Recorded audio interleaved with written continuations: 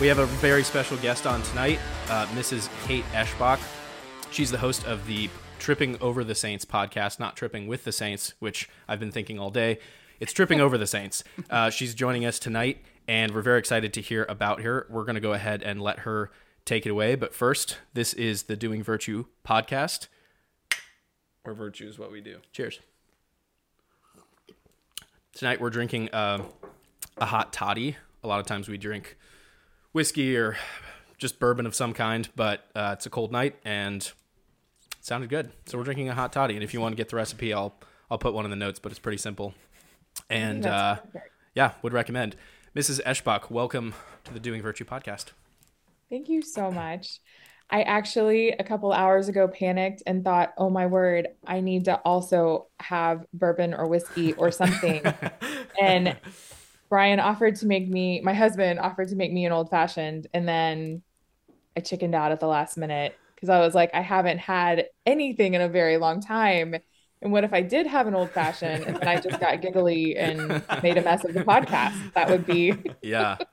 Well, we'll see. If we get halfway through and you feel like you need strength, just go ahead and make a drink and come back. We'll take a pause. I'll just yell down, bring it up. It's time. I feel bad that you felt pressured, but I also feel a little bit proud. Like, I think it's a good positive peer pressure that people feel like they need a drink when they come on our show. So absolutely, I'm okay with it. Yeah, absolutely. Yeah. So for anyone who doesn't know your work or isn't familiar with your podcast, could you just give us a couple-minute summary of who you are, who your family is, kind of your ministry, why you started your podcast, all of that, and then we'll just kick it off from there. Absolutely. So my name is Kate. I am married. It'll be 25 years this summer to my wonderful husband, Brian. We have 5 kids. We have a 23, a 20, a 12, an 8, and a 6. There are lots of beautiful stories in there about why there's an age gap that include secondary infertility, adoption, miracles, pretty amazing stuff. I kept running into Saint Dymphna. She just kept showing up in my home in different places. And this was years ago, but I really didn't know how I even found her. I didn't know how she showed up. And then I started to share that story with people. Other people had similar experiences with other saints. And I thought, you know what? People need to know this. People need to know that if this is happening to them, this is someone that wants to be their friend, that wants to intercede, that wants to walk with them on the journey for some reason. And so it just became, it became this thing that I thought, you know what? It needs to be done. It needs to be said. I'm a convert. So I grew up not knowing about saints. I grew up very uncomfortable with the idea of praying to saints.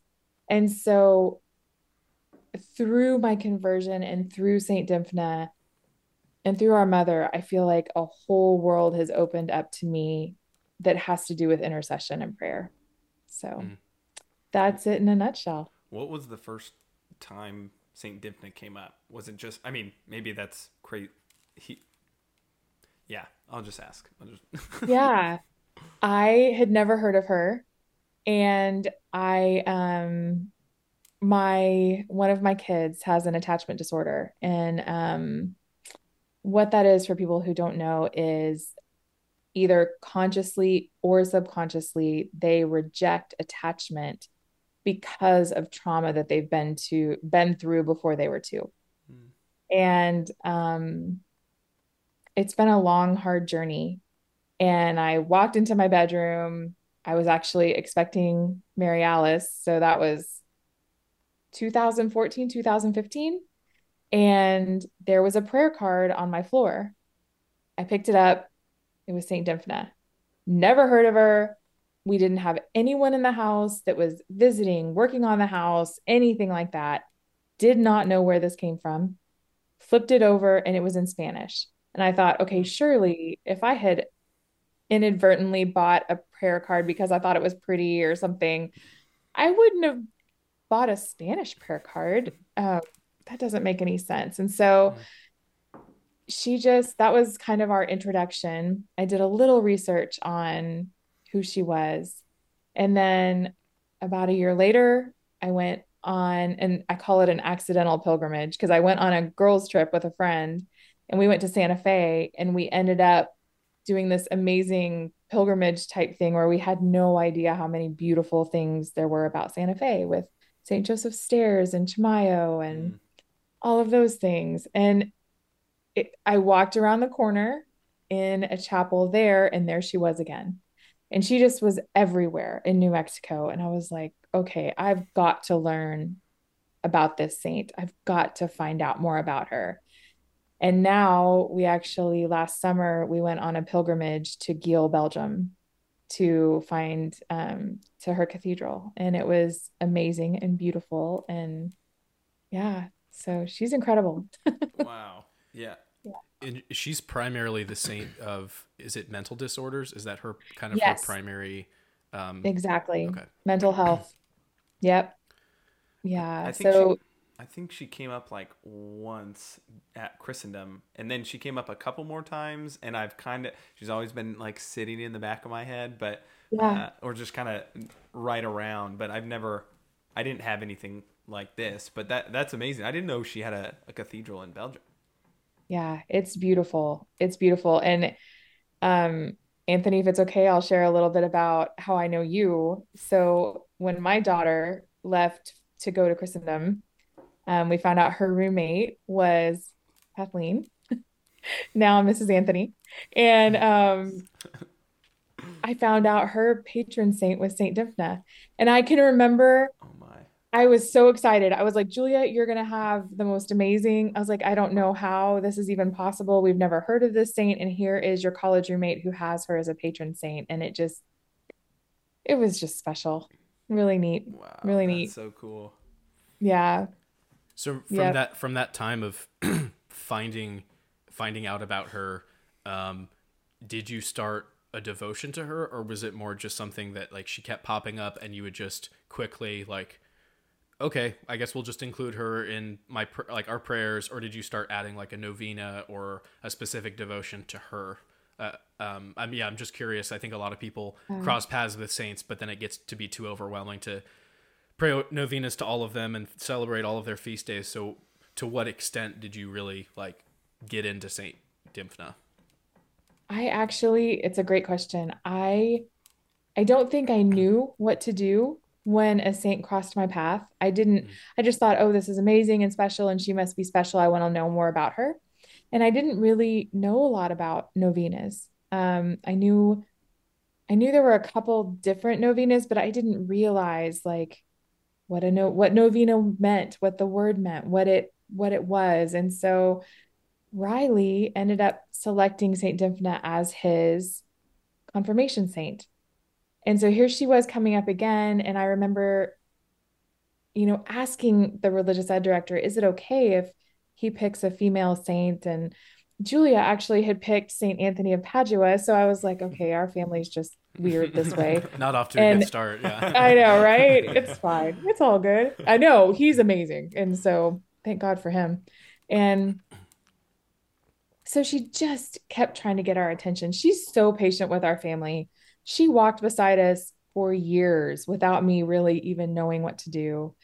And a couple years ago, after we moved back to Texas, I can remember talking with our priest at our parish, and he said, I want you to do two things. I want you to say a novena to St. Dymphna, and I want you to say a novena to St. Vincent Ferrer.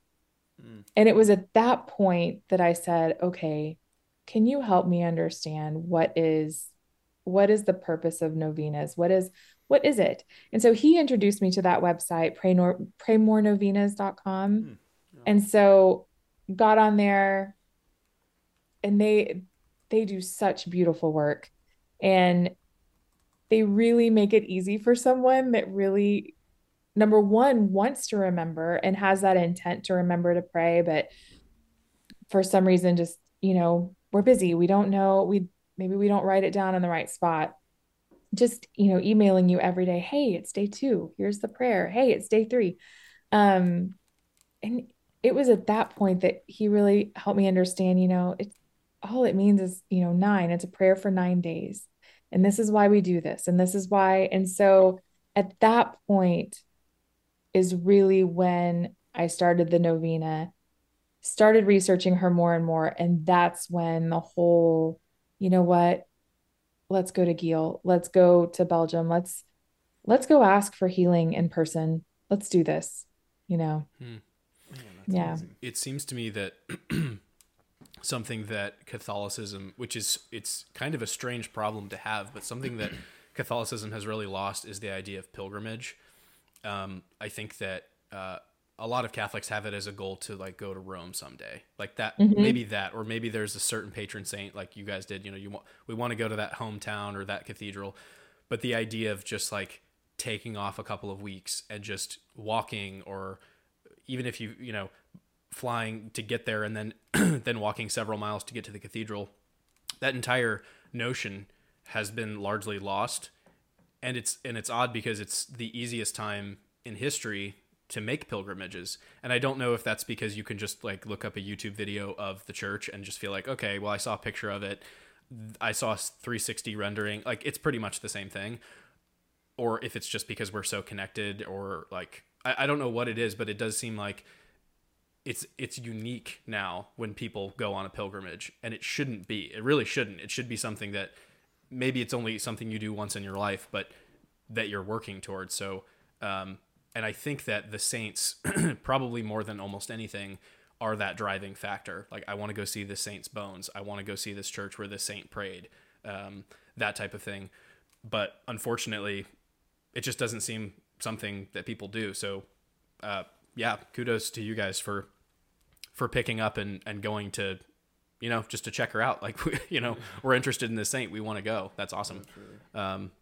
What was the decision-making process for that? Like, was it just like, all right, this is where her body is, we have a close connection, we're just going to go?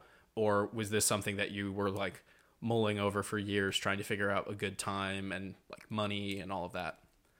So the Santa Fe pilgrimage, that just all kind of happened. And then I fell in love with the trip itself. I fell in love that we had seen the cathedral with the stone that glowed yellow because the Lord had asked the bishop to go get this certain stone, and in the sunset, I mean, it looks like gold when the sun sets. It's amazing. And then the stairs of St. Joseph there, that they're just incredible. And I know there's a lot of thought about it right now. And what I think that I think it's still a holy place. I really do. And I think it's incredible and beautiful. And my personal conviction is that St. Joseph either did do it by hand, or he was incredibly involved in the process. And then Chimayo, that is where the holy dirt, I don't know if y'all have heard that I story. don't think so. No. Oh my goodness. So this one, somebody found, this was a long time ago. I wish I could remember the year, but it's Chimayo, Chimayo, and it's just north of Santa Fe, maybe a 45-minute drive. And they found a crucifix glowing in the dirt. And they went, got it, took it to, I think it was Santa Cruz, which was the closest diocese. And 3 separate times they kept finding it back where it was, right back where it was. And so they decided, you know what? The bishop said, okay, this is what we're doing. We're going to build a chapel here. We're going to build it over this dirt. And you guys, this sounds crazy, but you walk into this little chapel and you turn left and then you turn right. And it's this little room that can only handle about 6 people at a time. And they still have the hole where the crucifix was found. And you walk out of that room and there are rows of crutches and wheelchairs and bandages just laying against the wall. They've had so many people healed that they have had to take those crutches and take those things and put them in other buildings to make room for the new ones. And then there's just rows of pictures. I'm guessing it's got to be over 300 pictures of people that have left a thank you with their picture of I was healed here. A miracle happened here. And at that point, I remember sitting down and I mean, it's just a little hallway and just sitting down and thinking, number one, how have I never heard of this before? How do I not know? And number two, why is the enemy trying to hide this from everyone? There should be a line of cars all the way to Texas from New Mexico of people just ready to be healed. Why is this hidden? Why are these stories? Why don't we know? And that really just sat with me. And then I went home and Brian and I had always wanted to go to Rome, always.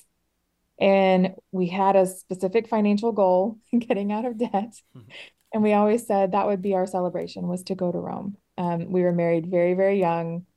Our oldest, Julia, was a very, very sick baby. So we had a ton of medical debt that just kind of followed us everywhere. It took us 22 years, but we did it. And that was our celebration was we went to Rome. And Julia had just gotten back from her semester with Christendom. And she sat down and kind of wrote us our own pilgrimage. Like, okay, we can't afford a lot of tours. We need to do, this is budget travel. We're just going to Rome. What do we need to see? And she wrote us this beautiful itinerary that was so meaningful. And I remember as we were leaving, she said, if you pass a church, you have to go in. Do not just walk past a church. Every church you pass, you go in. And we went to Rome for, I guess it was 10 days and just had the most amazing, beautiful, holy experience. Everywhere we went, I'm totally gonna rabbit trail. So my Julia and Nate sang for the Pope on New Year's Day of 2016. My father, who at the time was not Catholic, went with them. So it was my dad and Brian went with the kids. Mom and I stayed because Mary Alice had just been born. And dad called us the night he saw the chains at St. Paul outside the wall. And just his voice, you could tell something had really changed in him. And he was like, you guys, they have the chains. They have the real chains that held St. Paul. They have those. Did you know that they have those? And I remember saying, I didn't know that. And it was just another time of why don't we know these things? Why don't I know this? And yeah. And so then getting to stand where he stood and see the chains, it was just beautiful. And so we went home and I was like, you know what? That's it. I want to do a pilgrimage to wherever St. Dymphna. And I thought it was Ireland. I thought, because so her story is her father was a lesser king in Ireland and he was pagan. Her mother was a devout Catholic. When she died, his elders said, you need to find someone to marry that's very much like your wife. Well, the only person that could be found was Dymphna. And he had lost his mind by there and wanted to marry Dymphna. So with her confessor and a couple other people from the court, she fled. And she was only 14 when she fled. And she ended up going through Antwerp and ended up in Kiel, Belgium. And so that's her story. So she was Irish, fled to Belgium. He ended up finding her and beheaded her at 15 because she would not marry him. She would not give in. And so she and his confessor, Father Garabin, they were both beheaded. And similar story, people started coming because the reason that they found her was she used all of her riches to open infirmaries for people that had mental illness, and she would care for them. And when she was beheaded, many were instantly healed. And so people started pilgrimages to this site and there were healings. And so to this day, there is still there are still pilgrimages to her cathedral, and there are still healings, and it just is amazing. And then you find out Geel, Belgium has become this absolute example for the entire world of how to treat mental illness. Mm. They, this infirmary, they incorporate patients into the community. They call them family. They employ them. There's a lot of horse ranches and farms where they come in for the day and these foster families take them. They work with the horses, they do farms, and it's this amazing, beautiful community where it's not embarrassing, it's not hidden, it's not, no one's ashamed. This is just how you care for people with mental illness. Mm. And it just baffles me. Before the pandemic, they used to hold conferences there, psychiatric conferences there, teaching people how to create communities like this for people that are mentally ill Wow. and how healing it is for everyone. And it just, I could go on forever.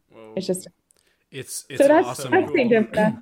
But yeah, it's totally awesome to see the impact that one saint has. Oh, yeah. And it's a lot of times I think obviously the saint has more healings and impacts more souls than you could ever possibly see. Yes. But then with those like specific saints where it's like, Saint Francis of Assisi, Assisi is entirely about Saint Francis. Like it's not just a Yes. town in Italy. It's all about Saint Francis. Everyone there knows about him.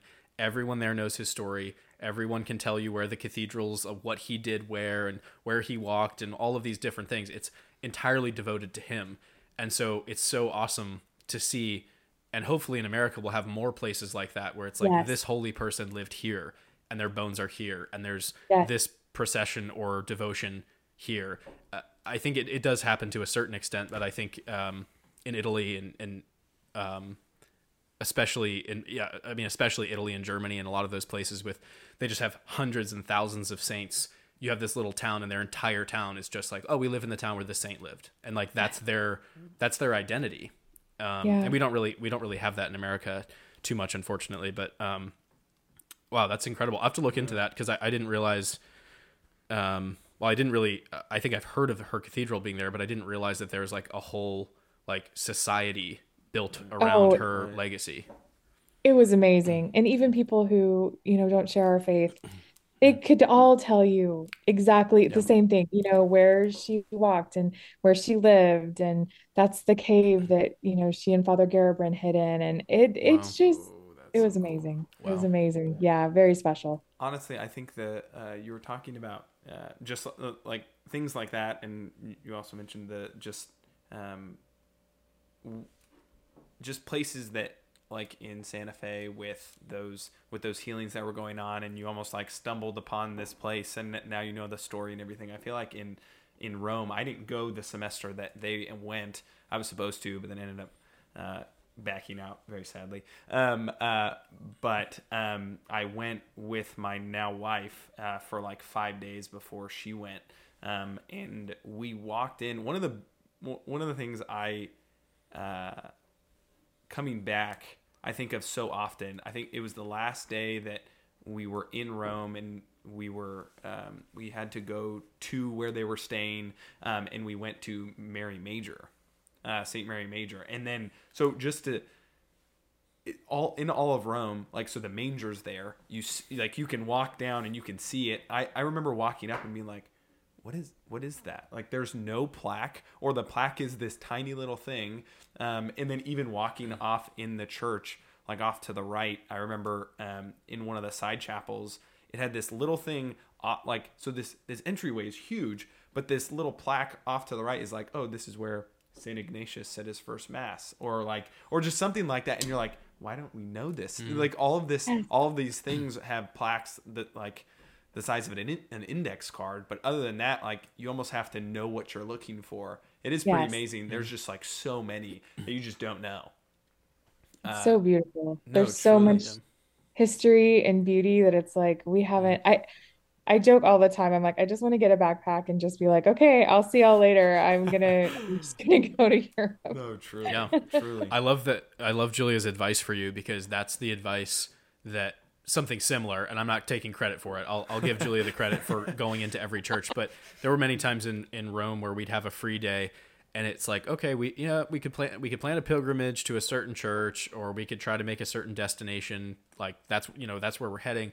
But a lot of times, what would happen is that we would find a church that's a couple miles away, and that was the goal, and then we would just stop at every single place on the way. And I remember stopping in a church and it seemed kind of abandoned. Like there wasn't that you could go in, but like it was dark, the lights weren't on, like dusty. It just seemed like no one was really there. So I was like, okay, there was some scaffolding up. So I figured maybe there's renovations going on. And I go up to the front and there's this tiny little card, like you were saying. And it's just like, I kind of like translated it. I took a picture and translated it later. And it said like, herein lies the head of John the Baptist. And you're like, what? And it's just this, it's not the main altar. It's just this tiny little, like almost afterthought. Like we had a church and then we had the head. And so we were like, okay, well, let's just put it here. But that would happen all the time where you're like, right. You have the blood of so-and-so or this bone or just a huge famous painting that you didn't realize was here. And so I think there's definitely a wisdom to just going and experiencing it, and absolutely go to the Trevi Fountain and absolutely go to Mary Major. But all of the churches, like you're not going to regret going into a single church. You're going to find something and it really is life-changing. And it puts you into this mindset of like just being open to beauty. And I remember actually talking to Julia specifically in St. Peter's Square, and we were talking about how true the mantra, like, beauty will save the world, like how true that is, because you're surrounded by it. And even if you don't believe in God, or even if you're not all on board with everything, or you have questions, you can anyone can recognize there's something different about this place and the subway that's across the street. Like the subway is not beautiful.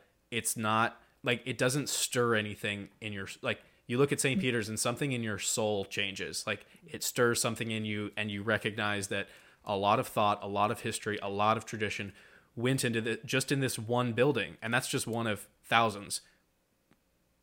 But that's unique. And there's a reason that it's unique. And so even if, as a person who's not a believer, if you can just get to that point of recognizing there's something different here, and there's a reason why so many people come to visit. Like people don't come to Rome for a soccer game. They might, but while they're there, they're going to go see all the churches. And no one comes to America to see American cathedrals. There's a few. But like people come to America to see DC, or to see like, to come to Disneyland. Yes. And that's okay. But they don't come to America to just be completely mind boggled by Catholic architecture. It's not a thing. So yeah, just the ability to be able to be in Rome, and then especially if you have someone who knows the area and can recommend places to you, that's huge. Did you have a travel agency that you went through, or a tour guide, or did you just lone wolf it? I had been riding back and forth with Mountain from the Catholic Traveler. Yeah. Mm-hmm. We were actually going to do one day with him, but he ended up getting stuck in Greece. And so we ended up just doing it on our own, but he was so kind, and he wrote, it was like what you were talking about. And I'm not gonna remember. I think it was St. Mary Major. Is Bernini's uh casket there? It's like just one red rope. I'm not sure. It could be. We kind of walked through, went to mass, walked through, and so it may have been in a part that we didn't go to. It was amazing. So he was like, okay, in this church, you're going to go to the back right. Make sure you look to your left, and then you approach the altar, and you're going to see this red rope. And then it was like that. It was, it was wonderful. And he told us where the icon that was it St. Luke painted in one of the churches. And then at the top of the Santa Scala, he was like, make sure you go around and you go into the Holy of Holies, because you're going to see the piece of the arm of the chair where Jesus reclined at the Last Supper. And I was like, We have so Yeah, talked right, about, right, but he right. was so generous. I remember just he was so generous with his knowledge and just sent us this list of like, okay, when you're in this Wow. church, do this. When you're in this church, walk this way. When you're here, go here, Yeah. Yeah. And so he was incredibly helpful. I've never talked to him. I want to say that I've messaged him once or twice, or like maybe he posted something and I commented and he commented, but Yes. I've never had an actual conversation with him. But he knows Father Michael Baggett, who was the priest Oh, okay. who was with us the whole time in Rome. Everything was like in the red zone, and we couldn't have mass upstairs, and which was actually funny because they were like, okay, no masses upstairs in St. Peter's. You're banished to the basement. And we were like, oh no, that sounds terrible. And then we go down and they're like, so you get to have mass right in front of St. Peter's tomb every day. And we were like, wait, why is this punishment? This is We're awesome. like, okay, I guess. Fine. Right, right, right. But Guess we'll have more so Gracie he down was here. he was the priest that was assigned to our group for the whole pretty much the whole semester. So he had a daily mass for us somewhere every day, and he would let us know. And apparently he's pretty close friends with him. So at some point we'll have one or both of them on. But yeah, I some of the stuff that the Catholic Traveler posts, like I think recently he posted something about he befriended someone that works at the Sistine Chapel. So now his tour groups go in and like in the morning they go in and like unlock the door and turn the Yes. lights on. It's like, They open how up. are you friends with the garbage man or the cleaner? Like, but I I guess know. you live in Rome long enough and you get to that point. But yeah, Yes. yeah, he would be cool to talk to at some point. Yeah, for anyone that is going to go to Rome, I would definitely say check out his Instagram and his blog. He's got amazing, I mean, even packing lists, things like that. Oh, Yeah, wow. yeah. Yeah. He's on top of it, and he's always adding. It's actually pretty funny. He'll post something like, "Hey, I'm going to Portugal. I have 100 tickets," and then like an hour later, he'll be like, "Okay, I'm sold out, but if you're still interested, like how are you doing this? Like, is it just on Instagram? Like what?" But yeah, he seems to be really really doing it the right way. Yeah. Just taking small groups, making everything really specific and all inclusive and stuff like that. So yeah, good for him. He's hopefully someday I'll get to either go on a pilgrimage with him or at least just talk to him. He's Yes. he That would be really amazing. very much knows his stuff. Yeah, I feel like with recently, like you were talking about pilgrimages, but or I mean, I guess we were all talking about pilgrimages, but just with I feel like the last couple podcasts, so like Matt Fratt, the Pints of Aquinas, and then also the Catholic Man Show, they're doing one, and then I think Godsplaining, which is the Dominican podcast, and they did one in. I feel like they have enough people interested in this stuff that they just start doing these things. Yeah. And I'm like, it is a lot of money, but we do have to save for it. But still, it's like, I mean, I love listening to you guys. I want to go talk with you, but also this thing that you guys are doing is just so cool. Yes. But they're like making it more available. I don't think I'd heard of the Catholic Traveler Yeah. realistically, but that sounds so cool. I mean, just having that opportunity to be able to do that would be, yeah, really cool. There's a few like pro Rome tours. There's a few groups that are like affiliated with Christendom, or if nothing else, they're just like really involved in like the Catholic world. Right. And so, yeah, they're just really that to me seems like you're just living the life. No, if you truly. can get paid to take people Absolutely. to tour, like to lead a tour group, Right. that'd be awesome. Okay, new plan. We Yeah, did we're the shifting the podcast. podcast. We're going to Europe. We're just gonna travel. Hey, It's fine. if you Every can, month if you It'll be we can, get a new place, and we're just like we have this like picturesque thing behind us. That'd be so cool. if you can set us up with the Catholic Traveler, money's not. It's Yeah, it's yeah, not an it's not object. an Like it doesn't Totally. matter. We're just gonna go. Yeah, we'll pay it back later. Yeah. One thing I did want to ask you. So you mentioned, or this is going back a little bit. You mentioned the steps of Saint Joseph, Right. and you said you didn't really explain it too much more, but you said that it's like contentious or it's debated. What I have heard things, but just from your perspective, is that just skepticism, or is that do you think that that's grounded in something, that it's like either fake or not what they're trying to make it seem, or what? I think okay. So I'm gonna use the shroud as an example. So I think it was in the 80s when, Time magazine said the shroud has been debunked. It's all over. Now we know it's not as old as it's claimed to be.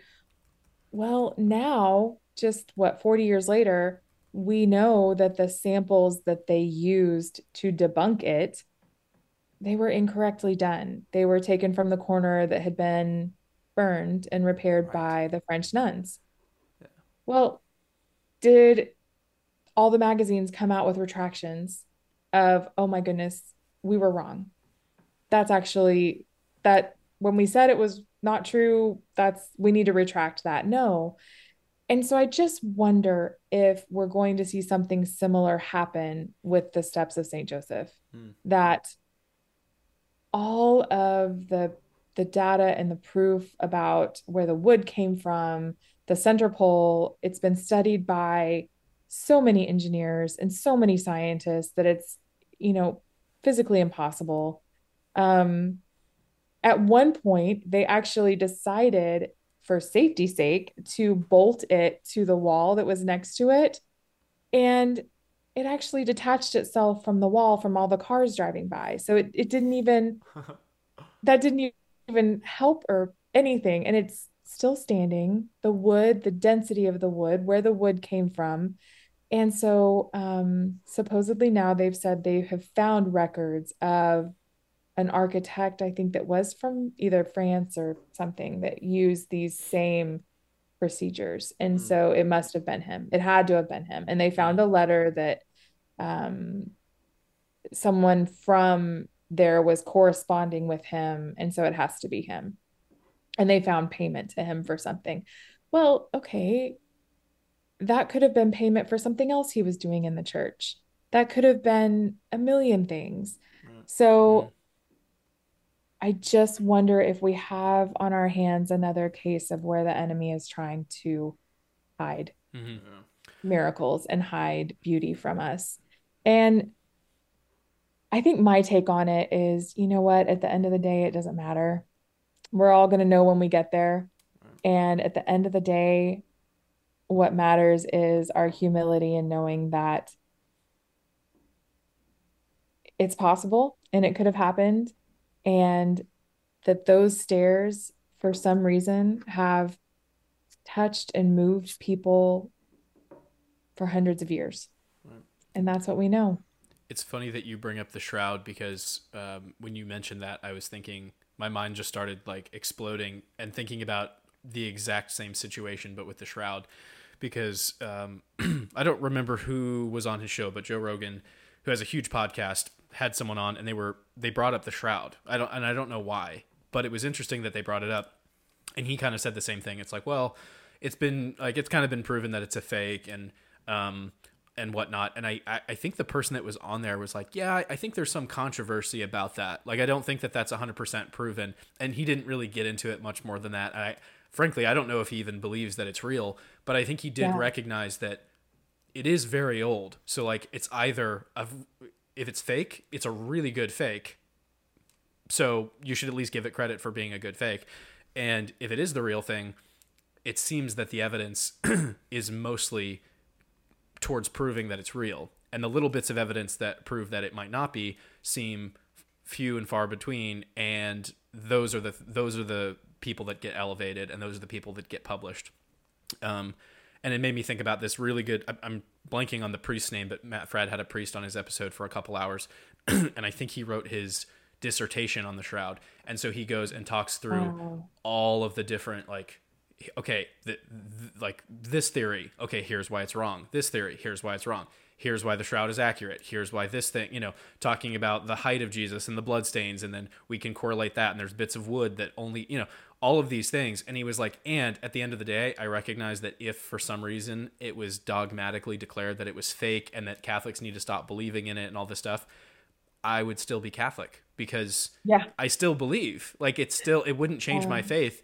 It just means that there was a group of Catholics who somehow faked this, and then for years people just piously believed that it was real. And that happens with relics sometimes. You find out later that the bone or the blood or whatever isn't actually real. But to me, it seems to be the same thing with those stairs, where it's like, okay, if they actually could prove beyond a shadow of the doubt that it was not St. Joseph, that it's actually being held up by these like secret bolts, okay. And it's still a really pretty staircase, and I guess it's not St. Joseph, but that shouldn't change your faith. Right. But on the flip side, it does seem like most of the evidence points to it being real. It does seem like something Saint Joseph would do. And the fact that it's still controversial, to me, it seems like if it was fake, we would have known it by now. Right.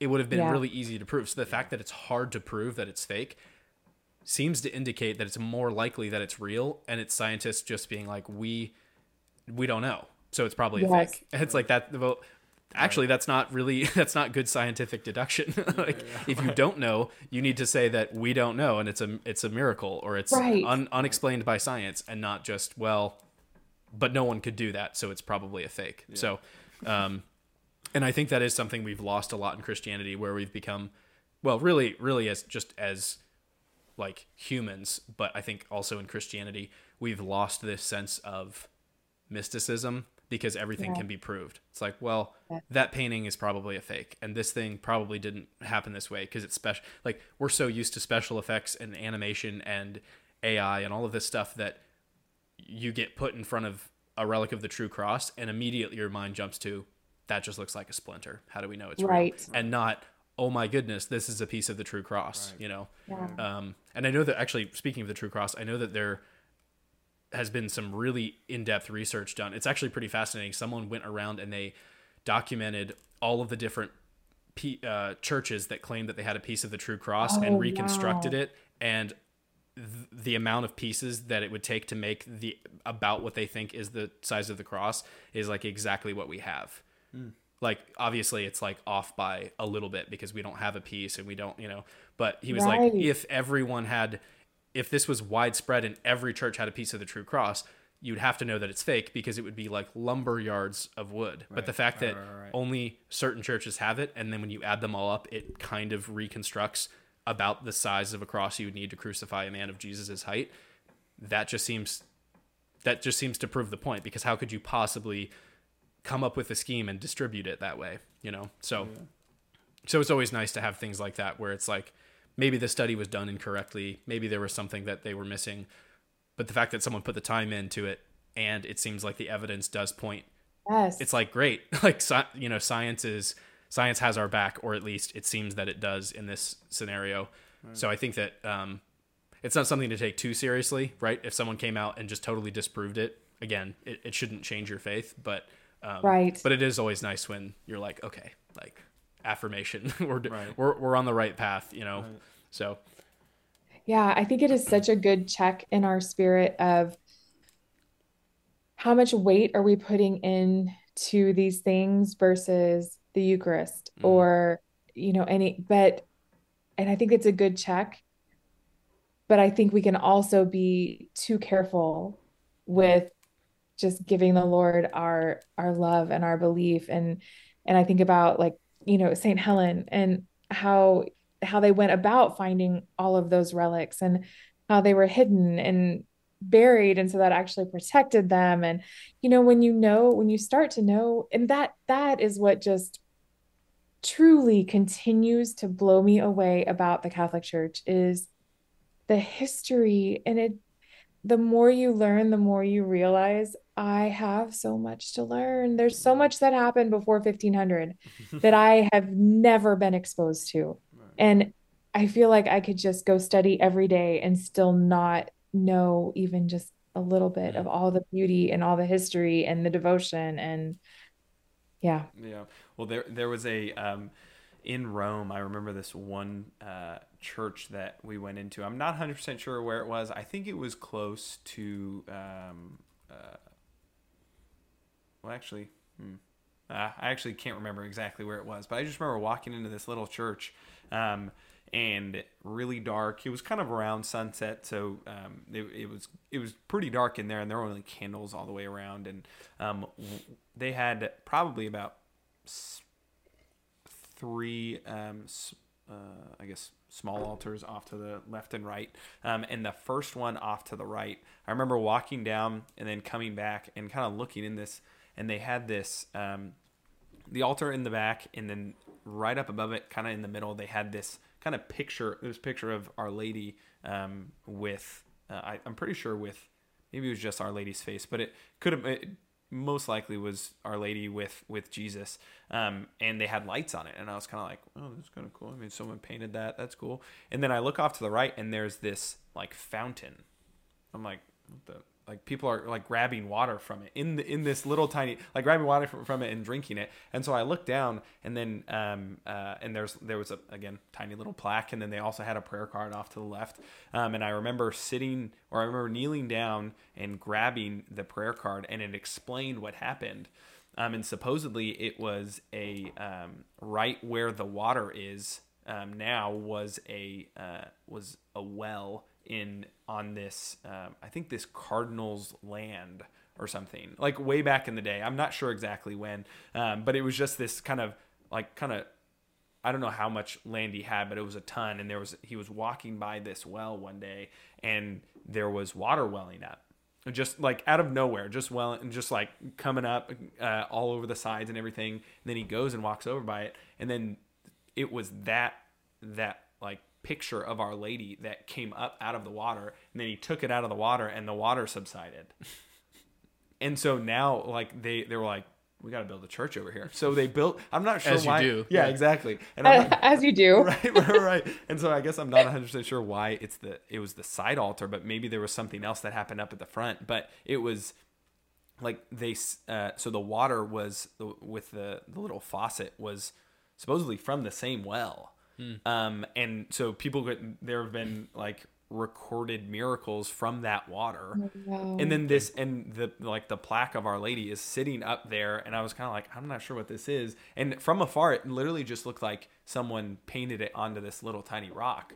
But like, and then there's this whole story behind it, and who knows how long, like, I can't remember the day of how long when it's it been was. there. Yeah. But just this, like, yeah, there are miracles that you can always see the tree by its fruits. Like, the tree by its fruits. And a lot of the time for a lot of these things, like with this one, there are miracles that are with it, or Our Lady of Fatima, there are miracles with it, or Our Lady of Lourdes, there are miracles. So it's just kind of all these things that, people are going to be like, no, it was this, or like this is happening because of, or it's just like this person actually didn't have any ailments. They just went and wanted all the news or whatever. And it's like, no, like they're not the only one. There have been so many people that have been affected by this. Yes. And I feel like that along with the history, again, going back, just like the manger in St. Mary Major, I'm pretty sure there have been multiple saints who have had Jesus as a baby appear to them,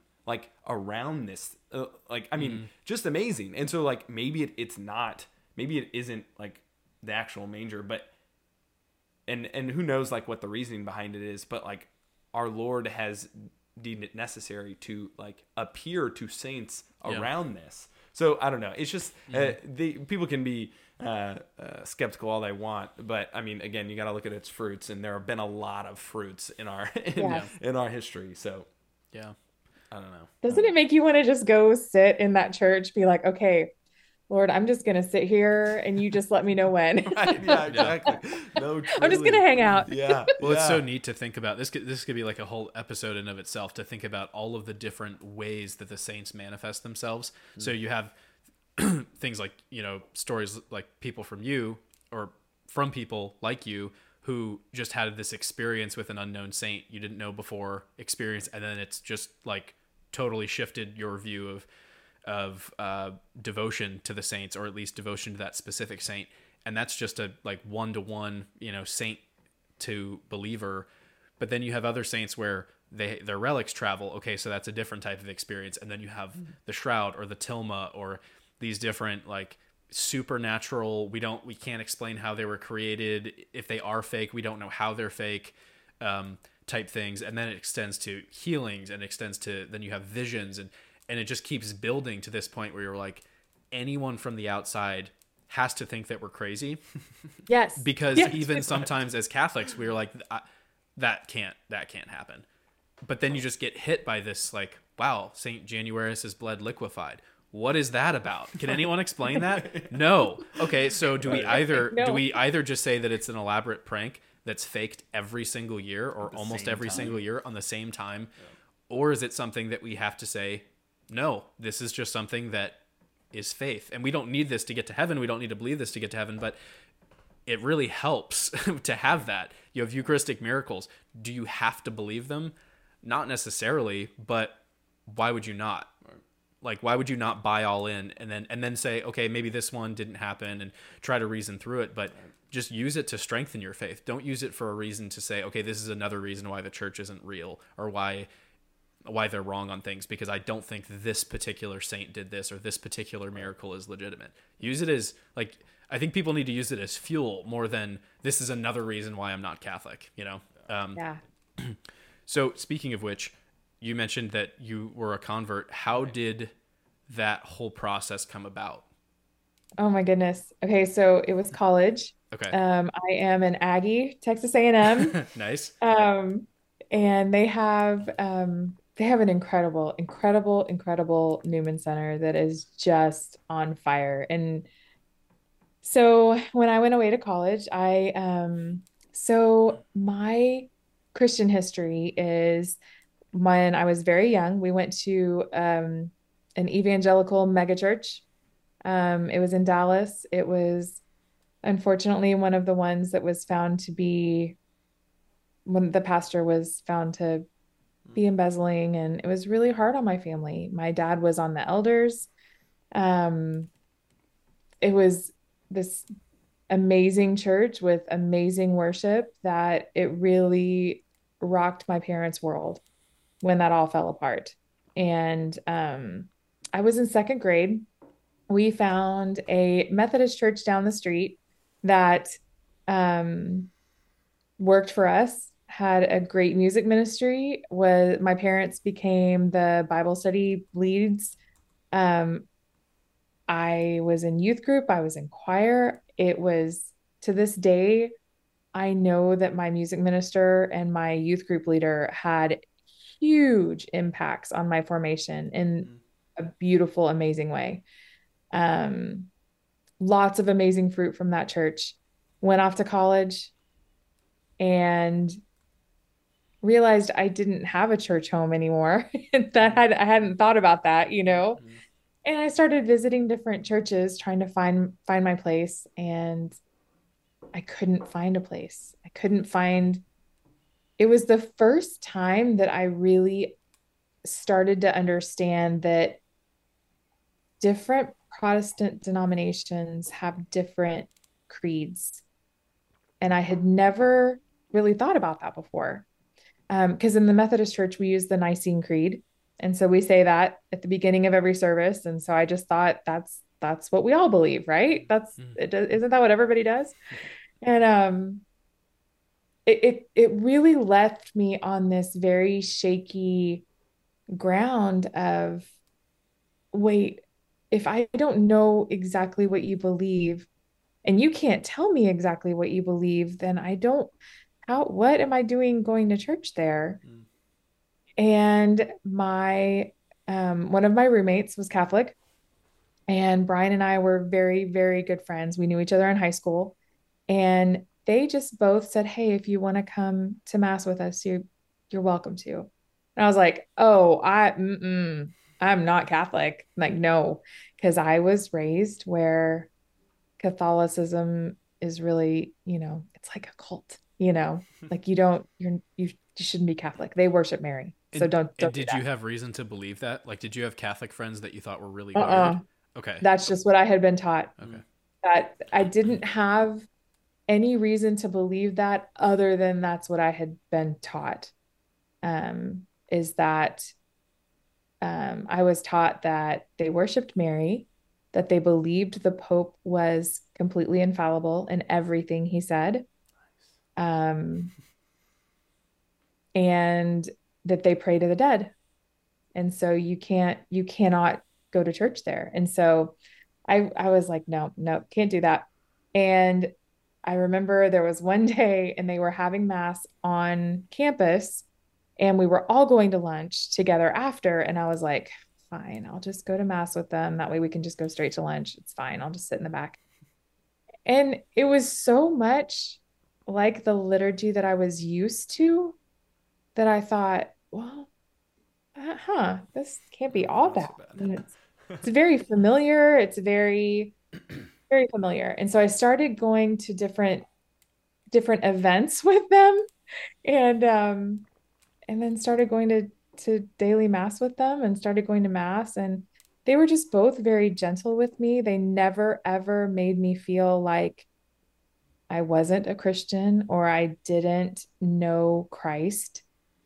They never made me feel that way. And they answered every question that I had. And that's when the wheels started to come off, was this unraveling of, well, wait, you don't worship Mary? Well, but you pray to her. Well, yes, but we don't mean the word pray the way you mean the word pray. It means literally we talk to her. We have a conversation. We ask her for intercession. And it just all started to unravel.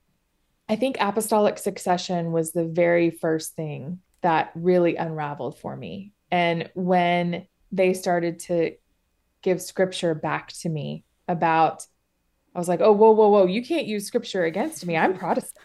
Like, I'm the one who knows scripture. What are you doing? And then I remember being in my first mass, and here they were reading an Old Testament, a Psalms, a New Testament, a gospel. And I was like, but wait, you guys are Catholic. You don't do scripture. What are you doing? So it just was this really gentle, slow process of unlearning what I had learned about Catholics. And at one point, Brian and I had started dating by then, and he pulled me aside and said, hey, you need to know I'm going to raise my kids Catholic. And I would really appreciate it if you went to RCIA, because I would like to keep dating you, but you need to know. I was like, well, I'm going to RCIA, but I am not becoming Catholic. So just, that's fine. And then my second RCIA class, the priest looked at me and he said, Katie, you're already Catholic. So what are your questions? And I was like, what? No. You And so papist. I know. And so then by Easter, I was trying on my dress and taking my first communion. So Wow. That is so cool. it I've was, heard, is it Methodist? I think it's Mhm. Methodist. I've heard, I was actually talking to someone on I guess long story. I started talking with this guy who's Methodist, and I'm pretty sure they say, even he said it. He's like, yeah, we're just watered down Catholic. Is that? I mean, so it is. I don't know. Saying that and then also thinking that, like, but no, Catholics are bad. So I don't know. Did you ever think that? Did you ever like say that to other people, that like, oh yeah, we're like, we do the same thing you guys do, but just like, but it's not as Like, it's not as I hardcore. yeah, not as I cultish, I didn't guess. know how similar it was until Okay. after I went to mass. I Okay. didn't realize. So the church that I grew up in, um, they there were many people that believed it was the body and the blood, and that when we with intinction, have you heard of that? Mm-hmm. So when you take the bread and you dip it in the wine, that's when it becomes Oh, the body of Christ. Christ. Ooh. And so, yeah, Well, that was did they think so that that was that a happened big step for for me. that happens for each individual person? So it's bread and wine, but once that particular host is dipped and like placed Yeah, onto the communicant's tongue, that's when that's when consecration. transubstantiation. Yeah, Interesting. So interesting. Okay. yeah, Wow. yeah. So it was hard. I think apostolic succession for me was one of the hardest things to learn and let go of. Um, that was a big process for me. Hmm. Mary was, I can remember standing at the back of St. Mary's in College Station, Texas, and literally telling Mary, I don't understand and I don't agree and I don't know if I ever will. I don't get it. But many people wiser than me for hundreds of years have believed, and I'm going to believe, but if you could just help me and just show me, that'd be great. She was like my last hurdle. Mm. And boy, did she came through. Wow. Yeah. Yeah. I'm trying to remember if it's a book or a podcast that I'm thinking of, but I remember, I want to give credit to Matt Fradd, but I don't know if it was him. But I remember him having someone on who is a former Protestant, and they kind of outlined a very similar thing where they're like, for most Protestants, it's not, some of it is biblical disagreement on how to interpret certain things. But and I actually hadn't heard the praying to the dead. That does make sense that would be problematic. But it seems like the major ones are all the ones that you dealt with. Like, I don't understand the praying to Mary thing, and I think a lot of that's pumped up. Like, it's mostly a misunderstanding. It's not just a difficult truth. It's just a misunderstanding. So once you understand the approach and you see, okay, latria, dulia, oh, I see. There's a lot, like the church has spoken on this, and the church does know what it's talking about. They're not telling us to go to Mary over Jesus. It's go to Jesus through Mary or with Mary. And then you have like the papacy, and it seems like beyond that, really the only other big hurdle, depending on what type of Protestant you are, is the Eucharist. Because for you, it seems like that almost wasn't a huge issue because you already thought it was the Eucharist beforehand. So then when you become Catholic, you're like, oh, okay, so this is like actually what I believed. But not, because I think for me, that would be the biggest thing, because once you understand, okay, the Pope is infallible, but it's a very specific thing, and here's what he's infallible on, and here's what he's not, and here's tradition, and then okay, Mary, it's not elevating her above God, it's just elevating her above all other things, and she's the mediatrix of grace. It seems to me the big hurdle would be, I don't understand, because I think even a lot of Catholics still, it's just faith. It's like I know it's Christ's body, but I don't understand how, because it's a mystery, and I think if you think about it too much, you might start doubting it. And so it's almost something that you're like, I'm just going to take it for granted and run with the Eucharistic miracles and just pray for the grace to keep believing and for God to increase my belief and not do much more than that. But it's interesting that already was like fine. Like with you, that wasn't something that it was like a huge hurdle. It wasn't. And looking back, sometimes I wonder how it wasn't. You know what I mean? Yeah. But I think especially when people would use scripture to explain something, it would really catch me off guard. Because I really, I grew up, my first through fifth grade, I went to a Baptist private school. We would do the sword drills where they would yell out a Bible verse, and you would have to, like, the first person to recite it would win, and so I really thought that I knew scripture better than any Catholic, no problem. And when they would use scripture to come back and say, well, this is actually what it says, that really caught me off guard. And I think because they did it in a gentle way and not like, well, that's wrong, I think that helped me, that with my personality and how I took it, and that they were just very, very humble about it. I feel like one of the things I feel like obviously as Catholics we know, and you definitely had a good experience with other Catholics knowing their knowing the Bible and knowing where the grounding is in the just in whatever part of the New Testament or whatever part of the Old Testament. I do think I think maybe Matt Fradd has talked about this a couple times in his podcast, but maybe it's another podcast, but we're fans if you can't tell. Yeah. I am too. So it's all good. Yeah. I'm watching his Shane Smith one right now. Okay. It's so good. My siblings were just sending it over. I haven't listened to it, but I need to. So good. Yeah.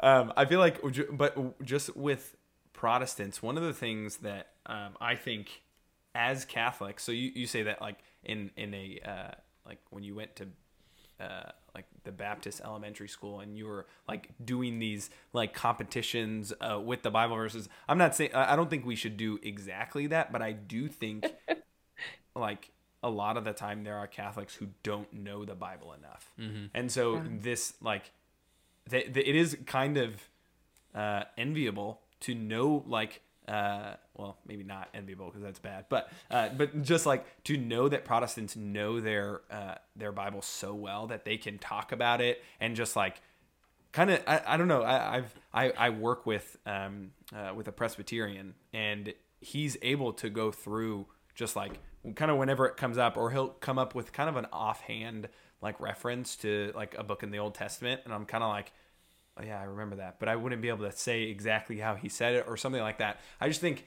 that is amazing that you did come across that with Catholics. I don't think that's as widespread as it should be, unfortunately. And I find myself every day being like, oh, I wish I knew it better, or I wish I'd just able to kind of be able to be in a dialogue with Protestants that I know, or just with people who I know who aren't I guess either Protestants or even like Catholics who are kind of falling away because of like they just either don't know, they really don't know what they don't know. There's just so much that we can be like exposed to through like knowledge of it, but then also having that gentleness to be like, oh no, like this is it, like this is what we believe. No, like that's actually not, obviously not being like, no, you're wrong, and that's like, heresy. This is why, but it's just like, no, this is what we believe, kind of thing. That's amazing. That's so cool. But I totally understand why that would make you be like, oh yeah, okay, this is cool. I'm like starting to move forward with this, and then you like, obviously it was a whole process, but that, yeah, I don't know. That's just amazing to hear. So Yeah, I think one of the things that I would encourage Catholics to continue to do is at this point really realize, the Reformation was many generations ago. At this point, we don't even, I say we, Protestants, they don't, I didn't know all of the history I had lost. I didn't know even what was really being argued other than maybe 3 or 4 things in the Reformation. I didn't know how much Luther still agreed with the Catholic Church. I didn't know, that confession and Mary and all of those things were still valid to him. And so I think as long as you start there, realizing that we're so many generations past that, we don't even know what we've lost. We don't even know the history of how we got here. And the heartbreak that so many of us are going through. Like for me, a couple years ago, the Methodist Church split again. And I would have never seen that coming. I didn't know. I would have never, ever thought that the Methodist Church would split, but they split over um, really who could be ordained and who could be married. And it's heartbreaking because the church that I grew up in and loved so dearly is no longer the church I grew up in and loved so dearly. It's very different now. And so they're still going through a lot of heartache and split and change. And so their footing, is unsure in some ways. And so just to come at it from that and then walking them all the way back, that was another thing I was taught incorrectly, was that, and I've heard other former Protestants say that Catholics added books to the Bible, when in reality it was Protestants took books away. And so just little, and it brings back the whole, what did the enemy do? He couldn't create anything new.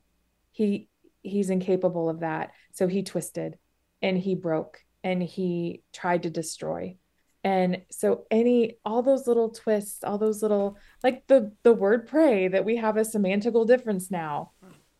Oh, it's infuriating to me because they're missing out on so much. And I think when you can come at it from that of, oh my goodness, I can't wait to tell you all the things. And to really take it one piece at a time, because as you swallow that truth of, oh, okay, for 20 years, this is what I was told. And so if that's wrong, is my belief in God wrong? Is God real?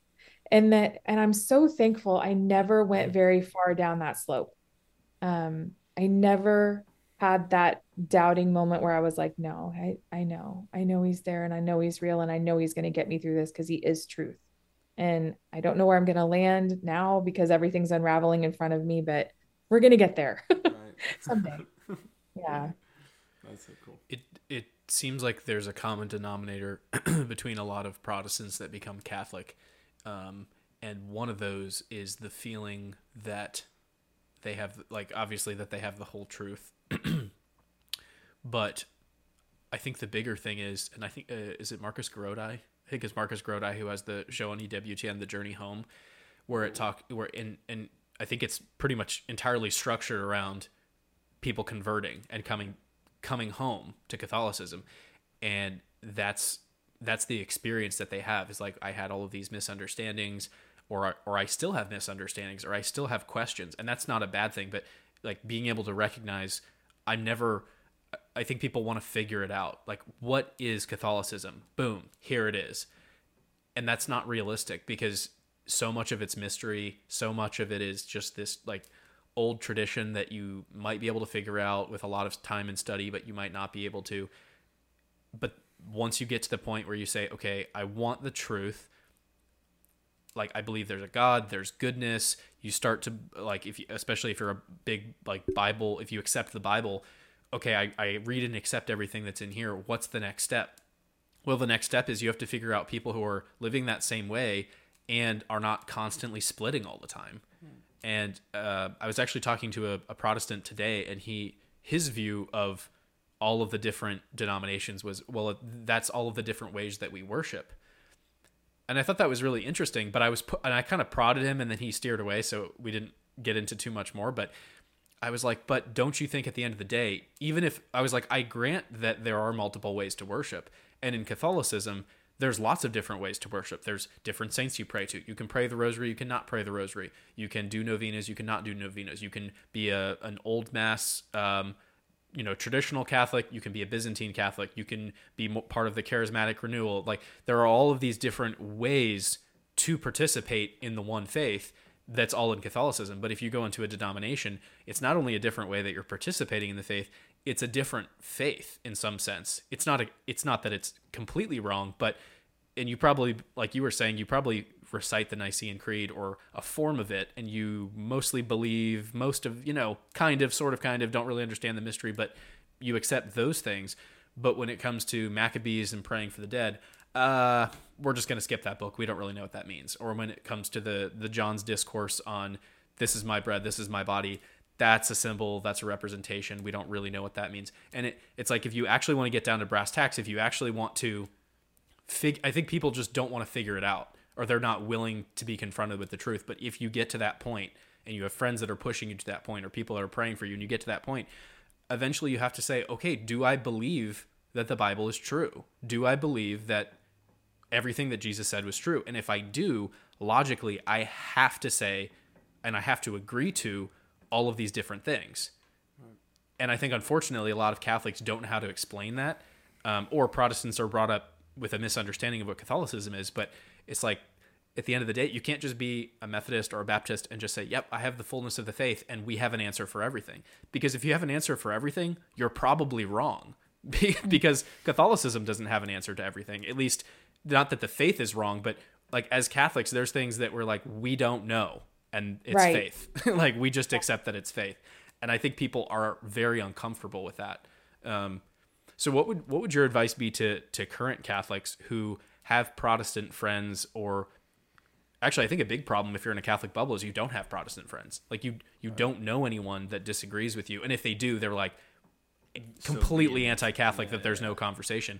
But if you do have Protestant friends, what do you think the best way to, obviously it would depend on personality, but what do you think that the best way to continually evangelize is, without pushing them too far, or without making them not want to be with you because you're always talking about the faith? But like, how do you juggle that? Because it seems like your experience was you had good friends who wanted your good, who didn't push you and just like lived their faith. Yeah. And it was more of a witness and not a homily. Yeah. So do you think that that's the way to go? I do. I think you have to be in relationship with that person. I really Mm, do. And I think so. Brian and I were really involved in youth ministry for a long time. And one of the things we talk about is, you know, you if you don't have a relationship with that teen, you don't have your foot in the door. And so really you need to pass them off to whichever minister has a foot in the door. Because if you're not in relationship with them, no matter what you say, it's going to be what's the motive? What's the ulterior motive, right?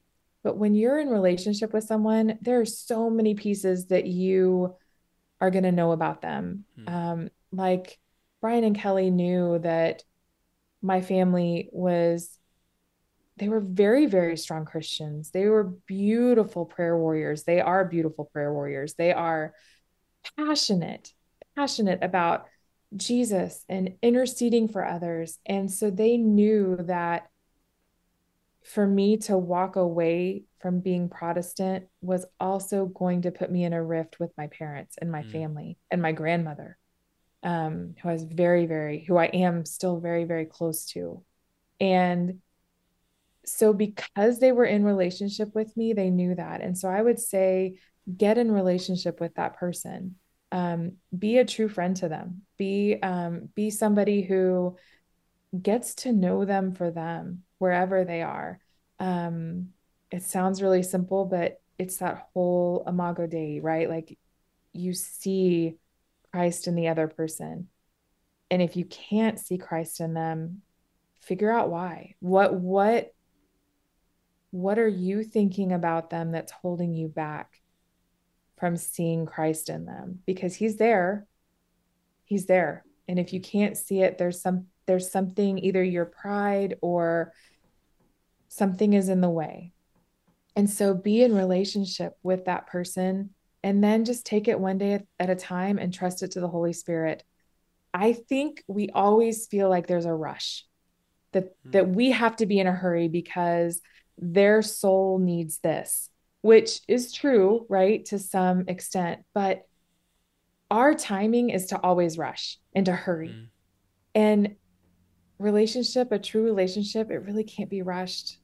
It needs those day-to-day interactions where you're figuring out that that person likes chai tea instead of coffee. It's that kind of stuff. And that stuff is going to snowball into the bigger stuff. And mm. if I hadn't had a relationship with Brian and Kelly, I don't think I ever would have even considered walking into a Catholic church or a daily mass or even trying the rosary. I never would have even been open to it. And I think that's why, to me, the image of the saints is so beautiful, because every saint is so unique. Because if I think as a Catholic, if you think, okay, well, I need to model my life after Christ, so be perfect. Okay, check. That's the goal. Next step is evangelize. That's a good goal to have, but you can't evangelize the same way that Christ evangelized. You're not going to walk up to a bunch of people fishing and say, hey, come follow me and my Catholic faith. You can't do that because you're not God. Like, he's able to do that because he can read their soul. He knows exactly where they're at. He knows what he's asking. Maybe there's a time and a place for like really pushing someone, but most of the time I think that Catholics have this view of evangelization as being this one time kind of like almost like a sales pitch, right? Like an elevator pitch where it's like, here's what the Catholic Church believes, and here are my biblical references, and here's the Catholicism, and read Thomas Aquinas, and then like that's it. And then I kind of don't really want to like deal with you after that. And it's this quick like, I just need to get all this information to you and listen to this podcast and then go. Like, you'll be fine.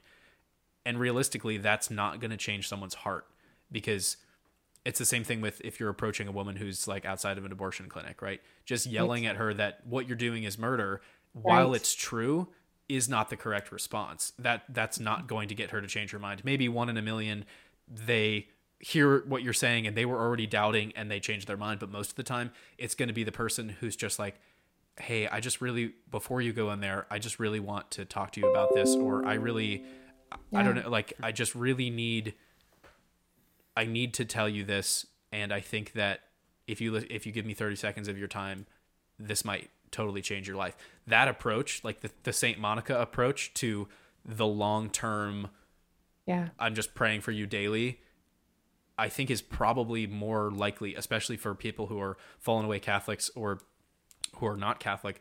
That is going to be the approach that wins, and not the quick, what are you doing? Turn your life around. Like, I think most people aren't going to have a St. Paul conversion. I don't think that happens.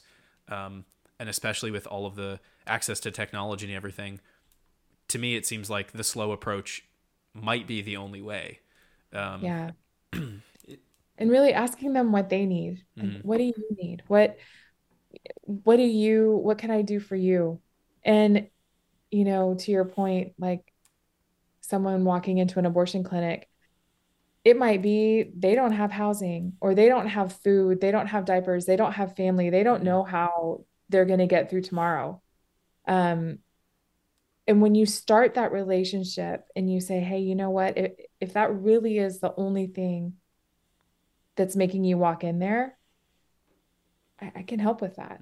I really can. And I'll walk with you for years if you want me to, and that, I think that's the difference. And, the Holy Spirit knows, he knows the time.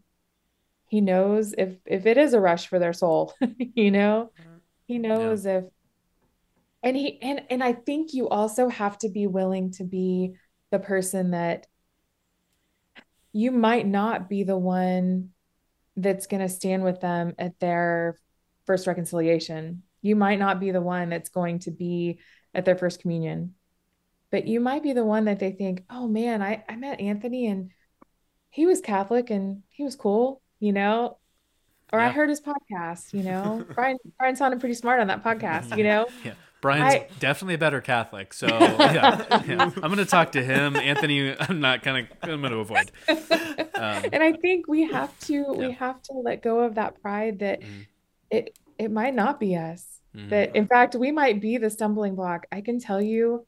So my parents are now in full communion with the church. They came in 2 years ago at Easter, which is amazing. So and I can remember not a voice booming from the heavens, but the Holy Spirit saying, you stay out of this. You stay out. This is not your fight. This is not your battle. This is not for you. And my dad found Father Mike Schmitz on YouTube during the pandemic and watched The Hour That Will Change Your Life about 800 times and would call me and be like, did you know? Oh, that's really interesting, Dad. Yeah. And wow. So it had nothing to do with me, and I probably would have completely thrown a wrench in the whole process to try and get in their story. Yeah. Was there a large rift when you converted, or was it just kind of a difference of opinion, but it was okay? It was bad. Yeah. It was bad. They were going to come that morning to the church, and I remember my dad called, which first that was bad news if my mom wasn't calling. And he said, we can't come. I'm really sorry. We can't support you in this.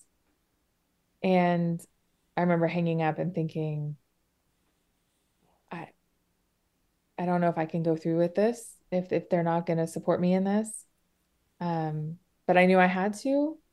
And then from that point, honestly, until Julia was baptized, that was the first time there was a big softening, because they were in the church and they were kind of seeing like, okay, all these are nice people. They're not crazy, And there was a big softening, and we were very open with them about, we'd love for you to come to Mass with us when you're in town. We want you to be there. And once there was a grandchild, it was like they wanted to be there. They wanted to be a part of it. But that period between when I converted and when she was born was very tough. And family dinners my family's very, very close. My grandmother, my mom, all her sisters and brothers still get together for every meal every month at grandma's house. And you're expected to be there and bring the deviled eggs. Um, and that was some really heated, good debates over that table. Yeah. And honestly, out of concern for my soul, they were really genuinely concerned for me, which I appreciate. If somebody really thinks that I am doing something that puts my soul in jeopardy, yeah, I want you to tell me. Absolutely. But that period was rough. Wow. Right. What what got you through all of that? Was it just, did you have good Catholic friends that you stayed friends with? I mean, obviously you got married, and I'm sure you had a Catholic community of some kind at your church. But did that start expanding where you felt yourself relying on your Catholic friends more than your family because you had to? I really got involved with, St. Mary's, and then there was another church in College Station, St. Thomas, and we really had a neat community that we all were youth counselors together, and we all did this stuff together. And then Brian was just this very solid, steady, unshakable rock that when my uncles would just throw questions at him about whatever, he would just lean back and he would either answer or he would have no problem saying, "You know what? Let me get you a really good answer to that question and I'll bring it next time." Hmm. And he just had this very calm demeanor. And he says, from growing up in Texas in the Bible Belt, that a lot of people weren't Catholic. Most people, 90% were Protestant. And he Yeah. was always kind of picked on. So he had already had this practice of kind of people throwing questions at him. So that's helpful. But he was very steady and he was unshakable. Hmm. And that helped a lot. And I know that y'all eventually ended up in in Arizona. Mhm. Was that work that brought you there, or It what? was, Okay. yeah. Yeah. We were in Arizona for 12 years and we loved it. And we ended up back in Texas. Yeah. But Arizona was great. What parish were you at in Arizona? We were at St. Bernard's of Clairvaux in Scottsdale. And Oh, okay. yeah, beautiful Scottsdale's a parish. really cool place. It's amazing. And we were under Bishop Olmsted, Okay. and he just fabulous bishop. Just All right. his writings on the family and St. Joseph are just Hmm. incredible. So I feel very fortunate. Blessed is she came out of that time and that area. Claire Dwyer, Jason Everett, we all ended up at the same school. Our kids all ended up at the same school together, and just a I was really wondering. I don't know if we've talked about this, but I remember asking Julia about it because she was like, "Oh yeah, I've babysat for his kids," or like I know his kids or something, and I was like, "What? How do you know him?" And then I think a couple weeks later, she was like, "Yeah, my mom has a podcast." I was like, "Oh, okay, I'll check it out. That sounds cool." Looked it up, and then one of the episodes was with Jason Everett, and I was like, "How did your mom get him on? This is so unfair." Um, when you're that's in the really cry cool. room with someone, it just works out. There's a bond that is unbreakable. That's There's a awesome. big time bond when it's just your families and you're like taking up the whole cry room. Yeah. That's very cool. Yeah. And it was just a special that the school that we ended up at, we pulled Julia out in middle school of public school, and we ended up at this little tiny K through 12 Catholic school, about 150 kids. That was just magical. Is that Ville It de was Marie or incredible. It was Ville de Marie. okay? I've heard a lot Just of good things about that Yeah. school. yeah, just a phenomenal place. Very, very faithful Catholics. Um, I'll never forget the very first meeting we had. We sat down and they were like, we have a very important philosophy that we want to share with you. If you have an issue with someone or a teacher, you go straight to them. You don't talk to anyone else about it. You talk to them and you get it out on the table, and we don't tolerate gossip here. And that was just, That's and awesome. I think in a school setting, that is to lay that foundation, that's everything. It was Hmm. so and the families were just phenomenal and faithful. I will never forget at my first meeting, they did the St. Michael prayer. I didn't know it. I had never heard it before. And I can remember looking around like, am I gonna be okay here? Like, these people really know their prayers. And little did I know, I mean, that was just, just the beginning. They taught me Well, so much. Yeah. speaking of Jason Everett, I was just talking to someone the other day about his book that he just wrote on transgenderism, and Yeah. then he went on Matt Fradd's podcast and talked about it for a couple hours. And I've always really I've been a big admirer of the way that he approaches purity and like sexual ethics, and then is able to distill that to like high school level without dumbing it Yes. down, or without, Yes. he's not he doesn't speak out of line. He's not like, okay, well, I'm just going to be blunt and say these things. It's like, no, Right.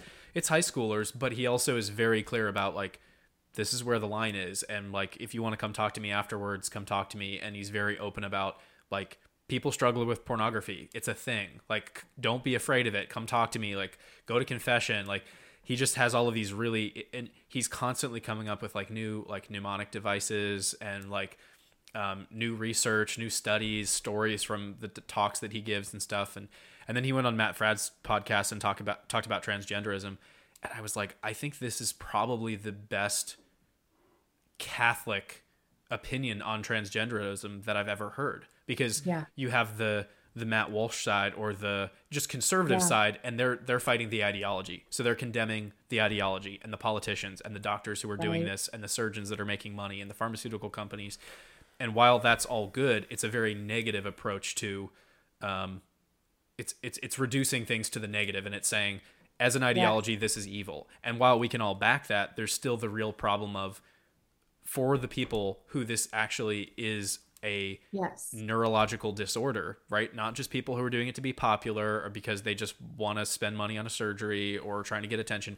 People who are legitimately suffering from gender dysphoria, how do we Right. handle them? Because we're not outcasting them. It's the same thing with people who have homosexual tendencies. Like, what Right. is the call of the Christian, and what is our response? Because we can condemn Yeah. the ideology just like we can condemn the sin, but then what do we do with the sinner? How do we What do we reconcile do with that? the What do we person? do with the person? And Yes. how do we both, and I thought he gave this like just incredible answer about how to, like, how we continue to involve them in our life, and also know when we need to cut them out. And I think he made an Right. analogy to a drug addict, where it's like, well, cutting them out and isolating them is the worst thing that you can do.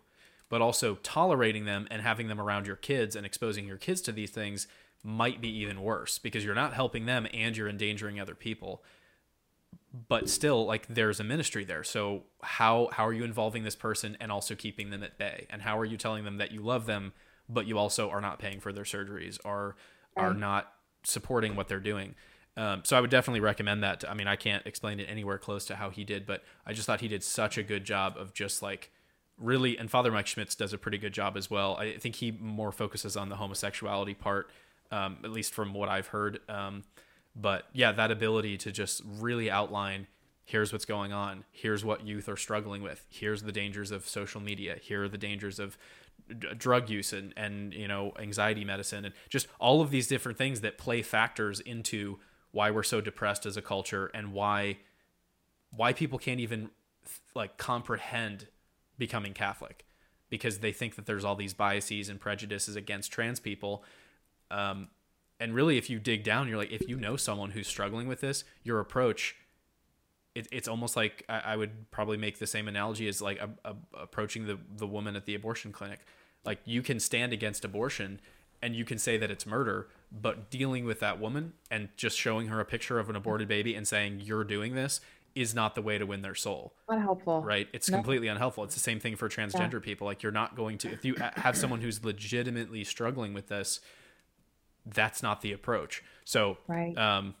yeah, good for him. And I feel like he's constantly coming up with new material, and constantly, like, he's like a walking footnote. Like, he'll just constantly be like, this thing and this person on this page. And you're like, how are you doing this? So, Yeah. that's awesome.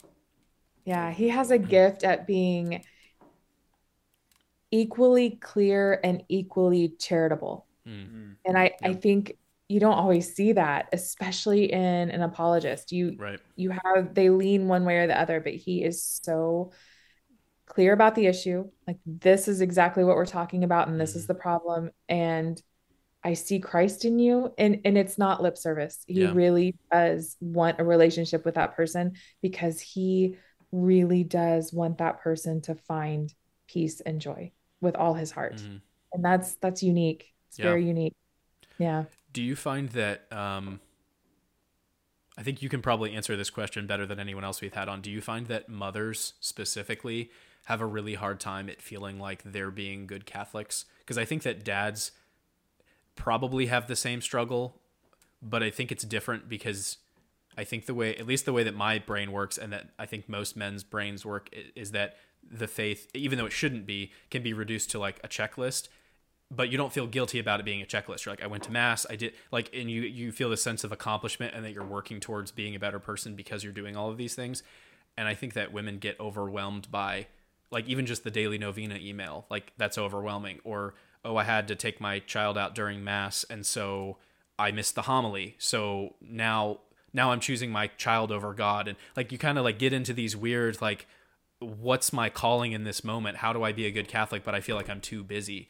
How do you, especially as like a convert, how do you find the time to take care of your kids appropriately, and then also set aside time, or at least feel like you're still like just living the Catholic life beyond just taking care of kids, which is a bad way. It sounds very reductionist to just say you're just taking care of kids, because obviously it's much more than that, and you're developing future saints. But I found that even like, especially I think new mothers, like getting into it, they just feel very just alone and very overwhelmed by the fact that like being Catholic was hard before, and now I have a baby, or now I have 5 kids. And so what, how do you overcome that, and what's your advice to young mothers, or maybe just to mothers in general, about how to continue living like a life of faith, and also all of the other things you have to do as a mom? I think I would say two pretty big things. One of so Bishop Barron is another person that I just truly admire. And I had never heard anyone say the phrase rightly ordered before. Hmm. And his explanation of really just rightly ordering your loves is something that I think of probably every day.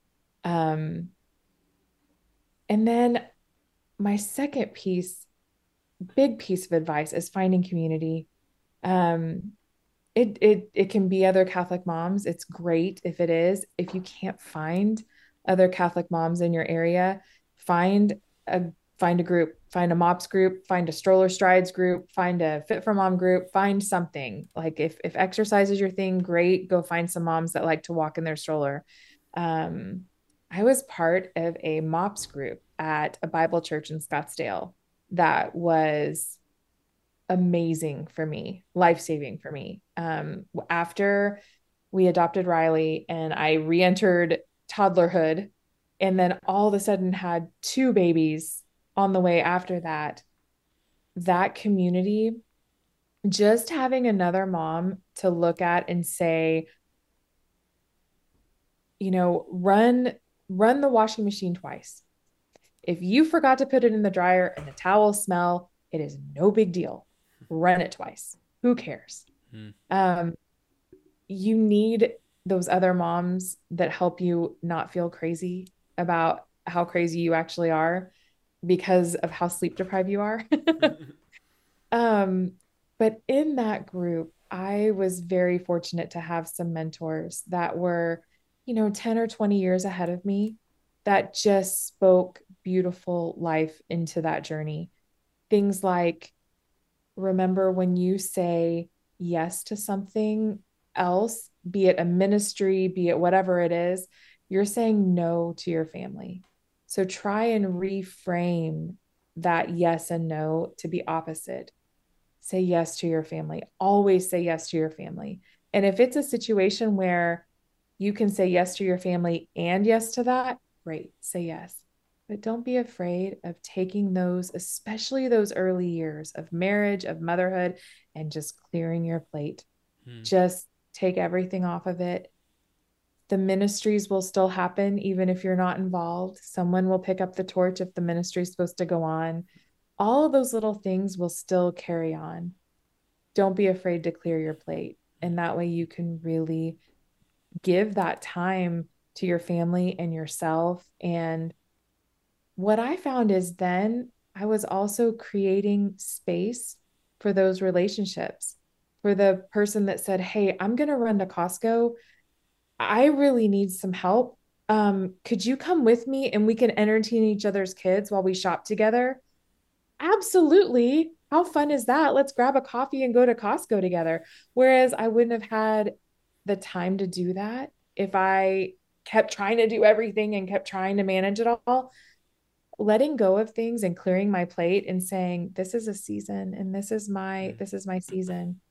Another thing that a mentor told me once was, your husband, where you are in your marriage right now, he's going to go to work 8 to 5, 8 to 5, 8 to 5. That's pretty much when he looks at his future, that's from now until 65, 70.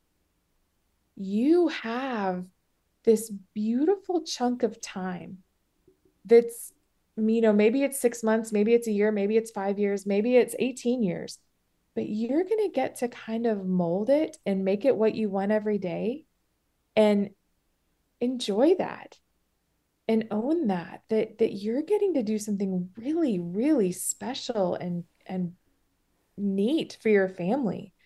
And you can be cute and crafty and make it about having fresh flowers. You can do a garden. You can learn to cook really beautiful dishes. It doesn't matter how you're pouring into your family, but enjoy this time because this is something that's unique to your vocation and to your calling.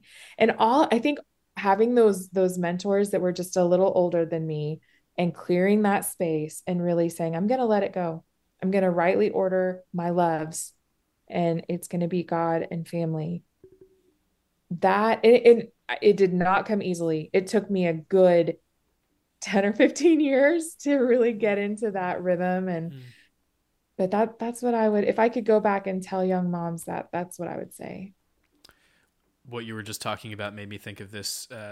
There's trying to think about what category I put him in. I think he's a counselor, a therapist, but he works for the Ramsey program. It's Dr. John Deloney, and he talks about I don't know what his I think his specialty is like counseling like college students. That's kind of his specialty, but he deals with a lot of stuff with like trauma and anxiety and marriage therapy and things like that. And so he has a radio show and people call in and he'll always kind of preface it with this, 60 seconds or 2 minutes is not a session. Like this is just, it's really almost for the people that are listening and not for you. Yeah. But also, but we can have a follow up or I can recommend you to people. But he always talks about how the biggest like kind of crossroads that him and his wife came to in marriage, where they sat down one day and life was so stressful and everything was up in the air and finances were all over the place.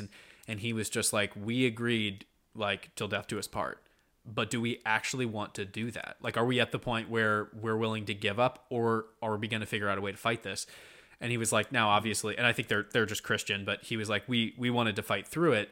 But what we had to do is we had to come up with ways of not getting overwhelmed by the future and just taking it one step at a time. And so you mentioned the word season, and he talks about that a lot, where he's like, you get a new job, you move to a new place, your kids are at a new school.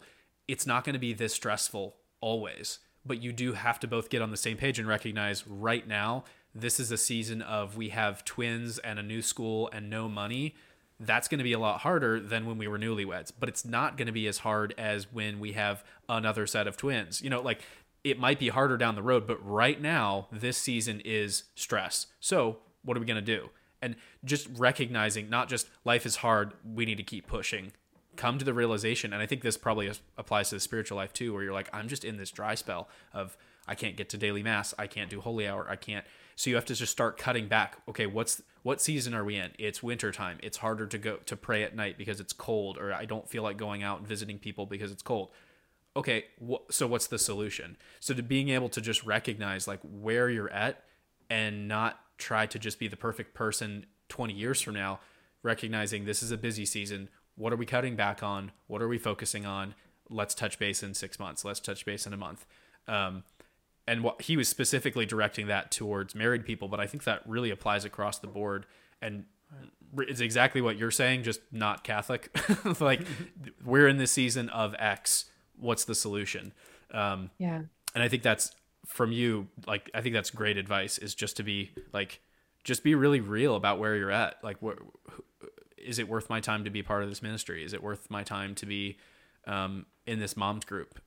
Is it like, is that taking away from my kids, or is this one night a week allowing me to recharge and now be very present in ways that I wasn't before? And really only you and your spouse, or maybe you and your kids, can come to that, come to that conclusion. That's because not everyone is the same. You know, you can do different things. So, and I honestly, I feel like with that, I think there are a lot of people who get so caught up. So obviously we have to model our lives around Christ. So going to mass, praying every day, going to mass every Sunday, going to confession, all that. But and we should have our mindset on, like, okay, getting prayer time. What does my spiritual life look like? But then that can also shun the either our mental state or our physical state and anything like that. There was and so I feel like that is totally, like, know what season you're in, and know, like, okay, what are my, maybe I am having this really dry spell in my spiritual life, but I may be just, like, super stressed out with everything else. So it's like, okay, maybe it's because of all of this stress, and so I have to cut back on all these things or whatever. But there was, I watched this video not maybe the other day. I don't know if you've ever heard of Exodus 90. Yeah. Okay. Yeah. So the head of Exodus 90, they were doing this, like, I don't know, it was like a Q&A thing. Is that Jamie Baxter? Yeah, Jamie Baxter. Yeah. And so it was their director of content, this priest, and then him, and they were talking about prayer and getting finding time for prayer, and then throughout the day and everything. And one of the things he said was, I forget what, obviously they were talking about prayer, so maybe it doesn't really matter what they were talking about right before, but no, what's the whole context? Yeah, sorry. No, but so he's like, yeah, one of the things that have gotten me through through the as the company of Exodus has taken off, but then also just my prayer life in general, whenever I get up, I take a couple minutes or maybe a minute of just being like, okay, what am I feeling like before I get into prayer? Like, before I'm like, okay, am I tired? Okay, I'm exhausted. Maybe I need a little bit more time to sleep. Okay, I'll go back to sleep, or whatever. And then that you're able to kind of like just structure, okay, how am I going to pray right now? Or what am I going to ask for today? And I feel like that, setting yourself up for success. Exactly. Yeah. And so, like, being able to, obviously that's the spiritual life, but even this, like, that being, I guess, like, applied to just your regular day to day, I feel like can be so helpful. And so again, I totally agree. That's a great thing. Just knowing, like, stopping, okay, what can I take out, or what do I have to let go of to be able to give myself fully to kind of my to the people, like my little circle right here. And I feel like we're just starting, like obviously we're professionals. What are you talking about? I'm speaking from years of experience. Yeah.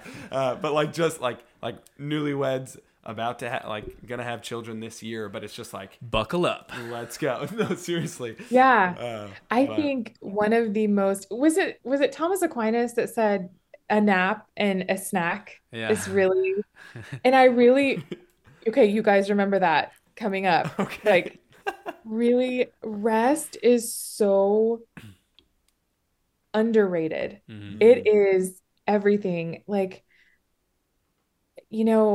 a new mama, her body is still healing.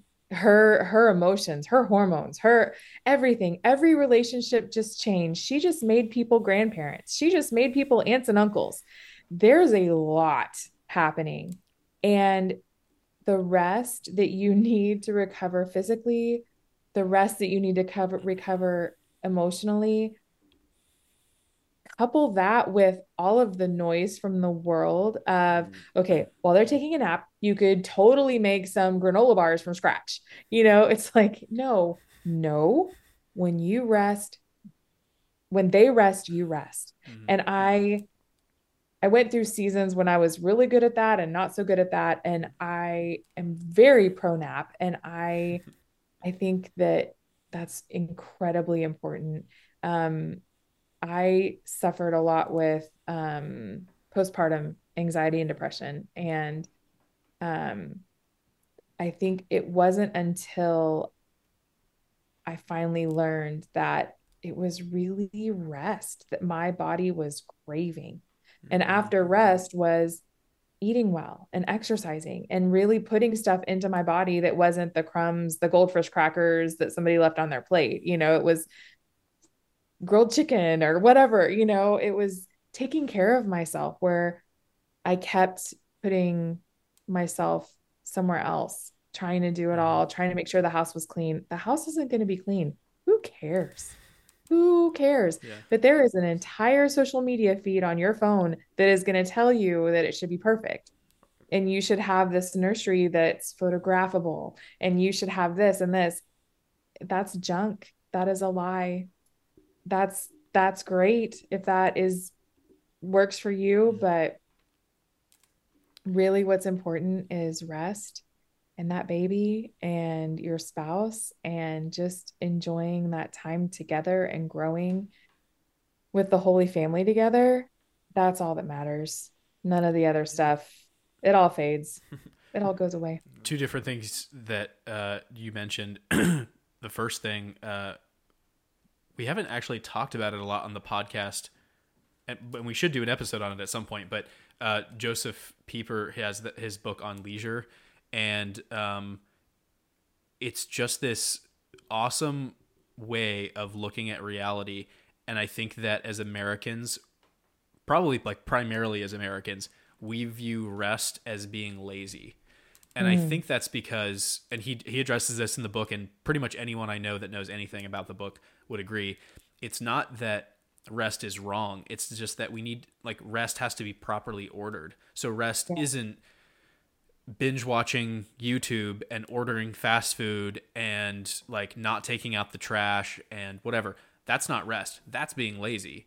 And there maybe is a time and a place for that, but when you're actually resting, you're resting in something. Like, you have a rest because you've, like how God rests, like he completes his work and then he has a day to enjoy his creation and rest. So on Sunday, like you finished the work for the week, everything is ordered, everything is in place, and then it creates this opportunity to be able to rest and to be able to celebrate or to feast or to whatever, and it's all properly ordered in this way that you're resting, and it's not, and it's actually, like, it's actually reviving and not just, I think people think of it as like a slow day. Like, I don't have work, but I still am kind of doing all the same things.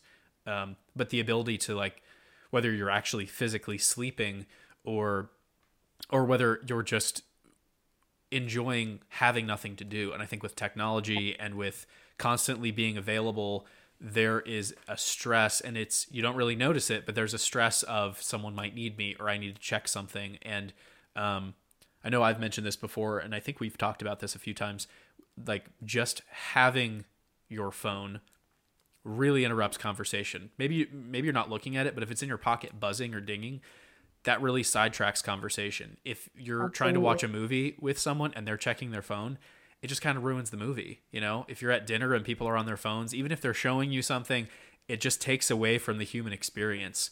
And as a result, I think that conversation has gone down the drain. And like, it doesn't always happen, but there are times where I have weeks where I feel like the only real conversations I have are with Kathleen and with people we're podcasting with, because everything else is just a text message, a call, a check-in, a quick, hi, how you doing? And it's like, it shouldn't be a podcast where that's my real source of conversation, you know? But I think sadly, that's why podcasts are popular. It's a good thing, but it's also sad that people listen to podcasts because they don't talk to anyone. And so they crave listening to people talk. So yeah, I think kind of to circle back on that, like to really rethink what rest is and not put it in a category of that's for like people who need 10 hours of sleep and that's for people who are lazy, to actually elevate it and say, let's work towards rest. And then what do we need for rest? Like, if you're going to take a nap, like take a good nap. Don't have your Yes. phone on ring, and don't sleep where it's loud. Like find a quiet place, or at least like set yourself up for success with resting. It also made me think of something else. I don't know if it's a new devotion, but it's new to me, to Saint Joseph, and it's the Sleeping Saint Joseph. Oh, I And haven't heard of this. Father Calloway has a book on Saint Joseph, and I think it's the 33-day consecration to Saint Joseph, or maybe it's just consecration to Saint Joseph, but I think it's just consecration. Yeah. The 33 days is Father Michael Gately, but in that there's a reading you do every day, and there's like a story about Saint Joseph or a reflection. And one of these devotions he talks about is to the Sleeping Saint Joseph, and there's a novena in the back you can pray, and then I believe it's available on a few different websites, but he has a website, and he has a statue you can buy, and it's of Saint Joseph laying down and sleeping. And I think the story behind that is that God speaks to us in whispers, and so we have to put ourselves in a place where we can hear that. And I think a lot of times people think of that as prayer, or think of that as adoration. And while that's true, and that's, I would say, probably the primary way that you hear God's voice and you hear the Holy Spirit like whisper, or like you feel that nudge, there's also something to be said for praying before you go to sleep, and then asking God, like in your sleep or in your dreams, to like reveal something to you, or to give you clarity on something. And so there's this devotion of people writing their their intentions, and either putting it under their pillow or putting it under this statue of Saint Joseph, and like asking him in his sleep to console you and to come to you. And I thought that was so cool. Like, just Beautiful. and you don't have to, like, it's not something you have to do, but the idea that there's another way that you can have Saint Joseph intercede for you, and you can have this little statue of like sleeping Saint Joseph, and then to be able to like feel at peace about sleeping. Like, Yes. yeah, it's a neat thing. And I wish I knew, I don't know, that's really the extent of my knowledge on it, but I would definitely recommend people like either reading the book or looking into that more, or if you're someone who like has trouble sleeping, or just like doesn't sleep well, like to pray to Saint Joseph in that regard, like to ask him to help you sleep well and to rest well, and to be able to like just rest in God, and not just be like anxious and falling apart all the time. That's so beautiful. I'm thinking about, even with my kids, like they'll go through times where, they'll have, a couple months of bad dreams or something. But what a beautiful way to like, hey, you know what? Let's write these down, and let's ask Saint Joseph to pray for us while we sleep, that he'll take care of those things that you're worried about. That's beautiful. I gotta look that up. Yeah. Right. I also love the image of, I think a lot of people put this in their like child's room or their nursery, where you have the guardian angel prayer, and then like the guardian angel is standing over you as you sleep.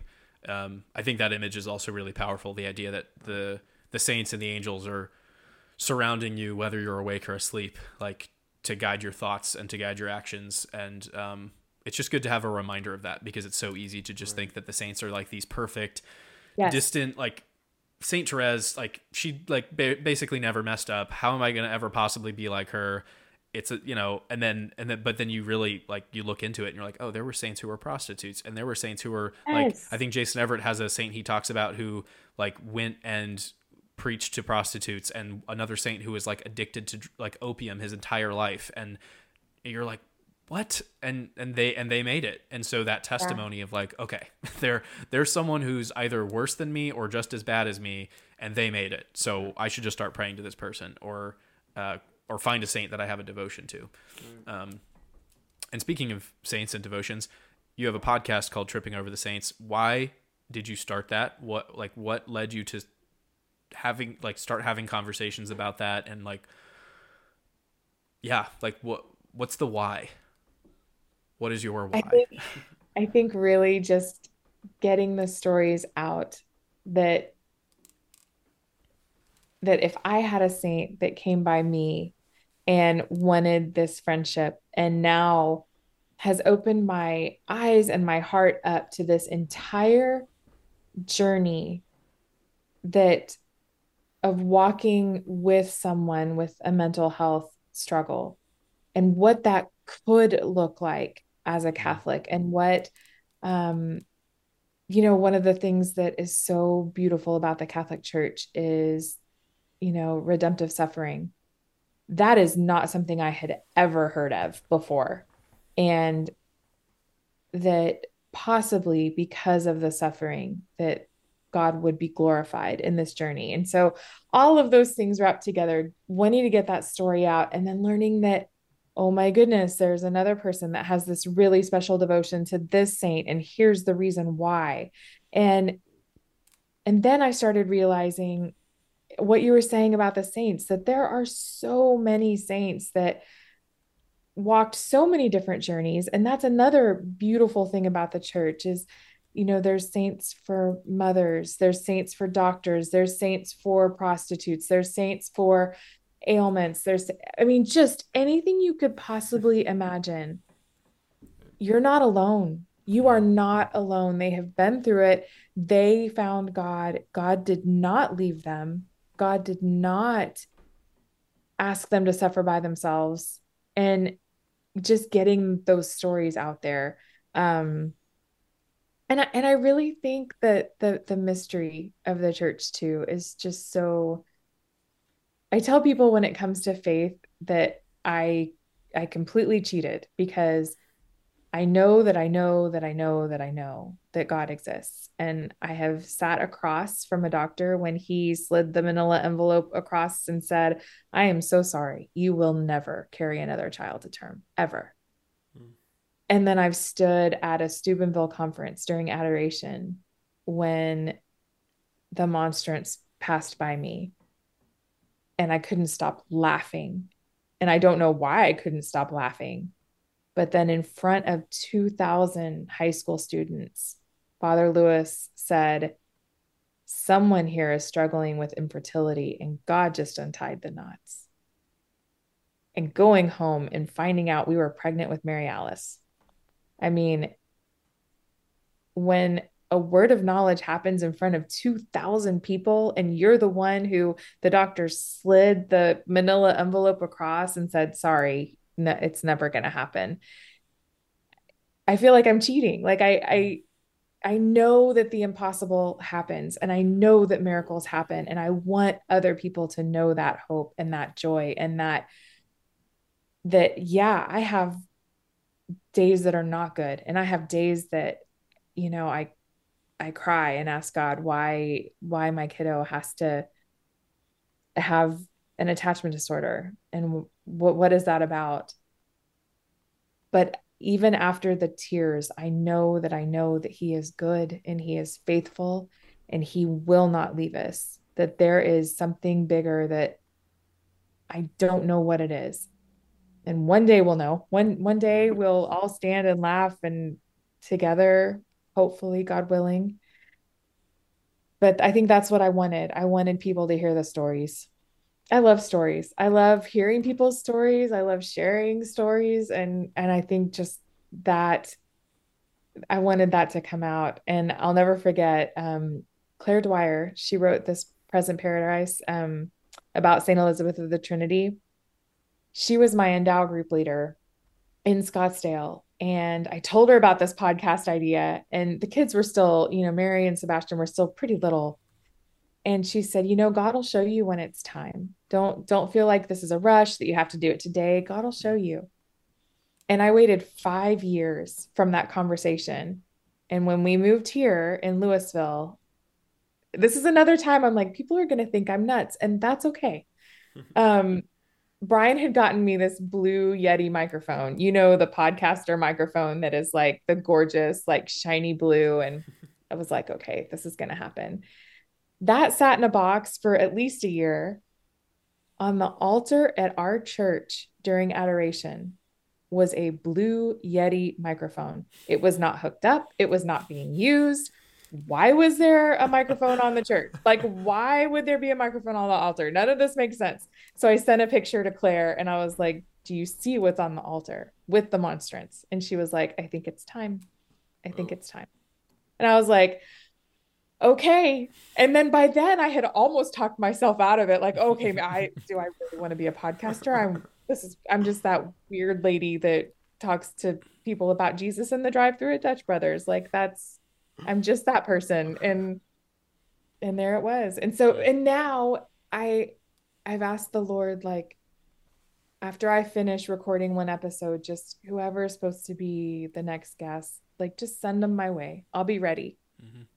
You've taken me this far, just show me the next guest. And he's so faithful. It works out.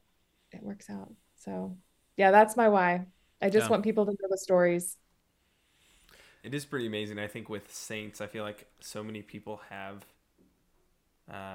obviously different stories with different saints and why they have a certain devotion to this one specific saint, but then also just to realize that like through that, like just knowing that people have these devotions to them, and then maybe it is just like, oh yeah, we pray to them because of this, and maybe they don't know the story of this saint, and they just like, I just know that I know this saint is helping me out, and I just know that like when I pray to them, like they're really interceding for me. But then there are also those people who really get to know that these people, like they were people, and they walked this earth, and they were also, as you guys were saying, they struggled through things, or maybe like Saint Therese, they didn't really struggle through things, but well, I guess they did. She did still struggle, but anyways, but like just made it look easy. Yeah, right, exactly. But just knowing, it's like a professional athlete. Like it's incredibly hard, but it looks like, easy. Yeah. Like I wouldn't have been able to do that even on a good day.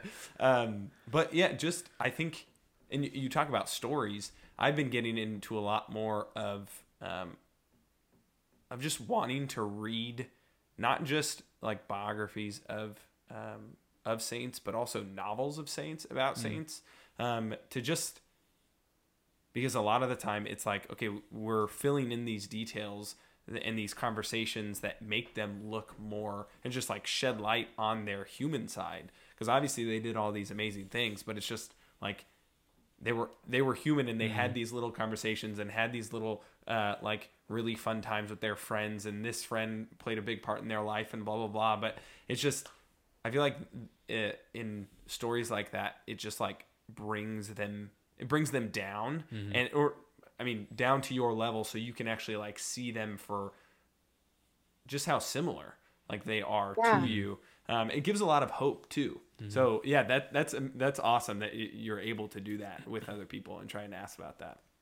When I look at the saints and how many of them, when you start to like get to know them and you realize like, oh, these saints were actually friends, like, or they were mentors for, like, is it Saint Teresa of Avila and Saint John of the Cross? Like they wrote letters to each other and encouraged each other. And it's like, that's what I want my friends to be. I want us to all just be like slingshotting each other. Like, let's go. Let's do this, And when you see like those relationships and how special that is, it's like, yeah.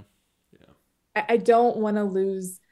I don't want to lose that history. I don't want to lose that knowledge of all of that. Right. And I think with technology now, it's kind of gotten to the point where you don't want to be another Catholic content creator, because it's like, oh, there's so many, I'm not as good. But I think you have to come to the realization that you might have something to share, or in our case, we just have people on that have something to share, right? Like, well, we're not interesting, so let's have the most interesting person on. Right, okay, exactly. Great. Like it's still good. Good. Ask questions, try not to talk, but it doesn't always work out that way. But the idea of like we don't understand what it is to tell stories, like especially from memory. We don't just sit down and talk about a saint, or sit down and talk about a church or a miracle, or like all of the stories that we tell are like YouTube videos that we've seen, or some like TikTok or Instagram short or a reel or something like that.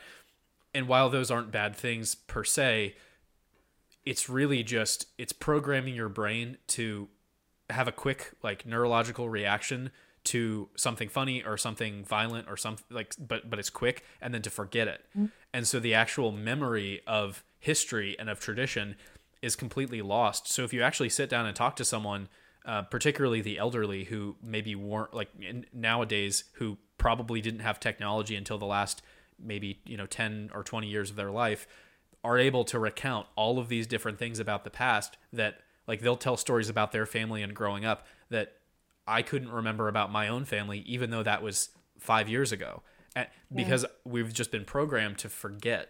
And so, I think that podcasting and being able to have real conversations and to recommend books to people and to bring up stories, it's not the best case scenario, but I think it's a decent solution to encourage people to learn more. And like I hope that everyone that's listening to this doesn't just keep listening to us. Like, I want them to listen to you. I want them to listen to the people that we met, like, to go, like, to be really active about pursuing things that interest you. If you find a podcast that you really like, unless something goes terribly wrong and Matt Fradd starts putting out bad content, like, I'm just going to listen to every video he posts. I just am. And I don't do that with every podcast. I'm selective because I only have so much time. And he's one of those people that it's checked all the boxes of you consistently have good guests, are very interesting, and are asking the questions that I want asked. And I feel like I'm there in the room with you. And so if you can create just a mirror image of that, or you can just a shadow, honestly, of his podcast, people will listen because they're hungry for it, and they're starving for it, and they don't get it in their homilies, and they don't get it in their friendships. They don't have that conversation, and they don't watch movies that, like, talk about or show or portray anything remotely interesting anymore. And so, yeah, kind of just as a word of encouragement to anyone who's, like, doing a podcast or an Instagram thing or a blog, like, you might think that you're wasting time and that you're only reaching a couple thousand people, and it's not really okay, fine. But as long as it's helping you grow spiritually, or it's helping you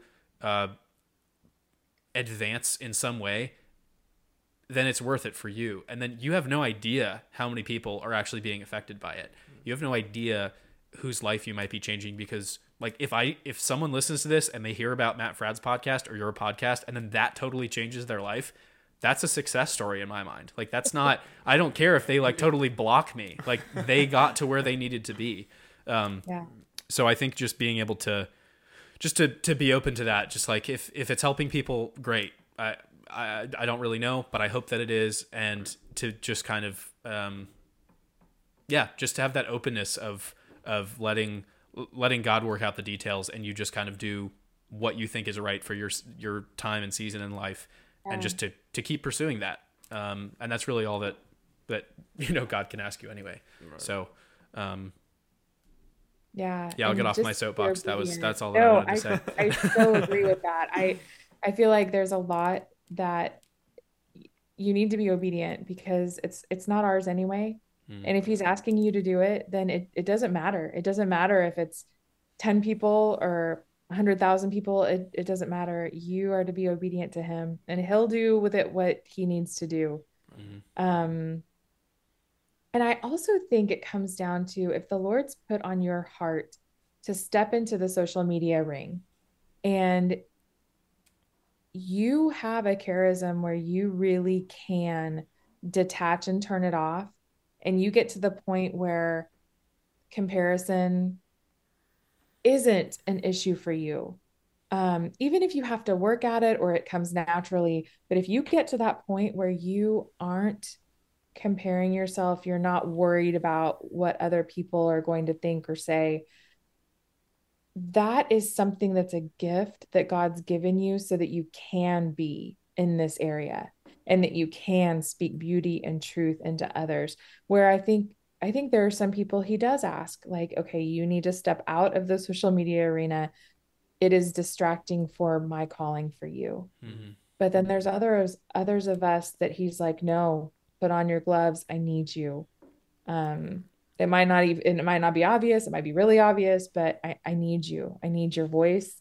For some reason I'm going to use this. And I think that's all we can do in obedience and giving him the glory, is just do the next right thing. Right. No, exactly. Yeah. And I think a big problem with a lot of, at least content creators, I don't know if this is particularly true of Catholic content creators, but a lot of podcasters and content creators are just fake, and they have a lot of followers, and they do interesting videos, and they have, like, kind of, like, intriguing, like, names to their YouTube videos. So, like, they get clickbaity, but if you actually dig deep, they're not really talking about anything that important. They're not being that vulnerable. They're not just saying what they think. And I think that's why people like Joe Rogan or Matt Fradd or any of these people, they're good at being human and not being ashamed of not knowing things. Like they're very okay with just being like, I have no idea what that is. Can you tell me about that? Yes. Because if you're Yes. just like, yeah, I think I've heard of that before. Let's continue because I don't want to look stupid. That people smell that. Like people know when you're not being genuine, and it's terrifying because being genuine means, look at me, I'm a big buffoon, and everyone knows that. But if you get past that point, it's way easier because then you never have to think about it. You never have to put on a face. You just talk to people that you want to talk to, and you just interact and promote things that you think are worth talking about and promoting. And beyond that, that's all you can do. And I think that overall, in the end, that is what's going to bring people to Christ, because it's not the full relationship like you were talking about earlier. It's not a full friendship, but if you can just let your listeners know that you really care about them, and that like if they want to come on the show to reach out, or like you appreciate feedback and all that stuff, people do like notice that. They really do. So I think just being open to that and being really, just be genuine. Like it sounds it sounds kind of cliche, but just accept that you're not going to be the next Matt Fradd. Like you're not, you can't be. He's amazing. You're a pile of trash. Like you're not going to be, not you specifically, Mrs. Eschbach. And his name's Matt. It's different. It's different. It's just He different. has that Australian accent. I know. He really does. He's the cool can't studio. compete with that. He has a You just cigar can't. shop. It's like, why am I even trying? But I will say though, and I am a huge Matt Fradd fan, and I've been following him for years.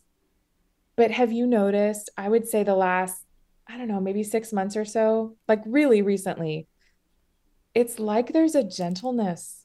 It's like there is something that's happened. I don't know what it is, but it's watching his interview right now with Shane, it's like there is such a genuine interest in listening to him, and there's such a softness that seems new. Have y'all noticed that? I don't know. Maybe I'm crazy. There were a couple times that I guess I don't know. I didn't watch right as he got into like the long forum. Like right away, I wasn't really listening to much, so I wasn't sure. I kind of thought, oh, maybe this is just how he's been. And then I have been watching more recently. I think I've been noticing a little bit of that. I haven't been watching a ton though, so I don't. Yeah, I don't know if I've specifically noticed that. I don't disagree. I just don't know if I've been like, oh yeah, totally. I know exactly what you're talking about. But Or maybe it's a girl thing. Maybe it's a mom. Yeah. Like as a mom, I'm noticing like it's very refreshing to me. I think that what I have noticed, so I will say I agree with you to this extent, is he has had a lot of more controversial people on as of late. And I think before it's like we're having Scott Hahn on, and we're having just kind of like Catholic icons. Yeah. And that's fantastic. Like people need to hear like Jeff Cavins, Scott Hahn, like all of these like incredible like theologians and intellectuals. And so his place is just to be like, okay, well, you wrote this book, tell us about it. And then the rest of the podcast is just them doing their thing and being amazing. But I think that it seems to me more recently. So he had Shane, is it Shane Smith?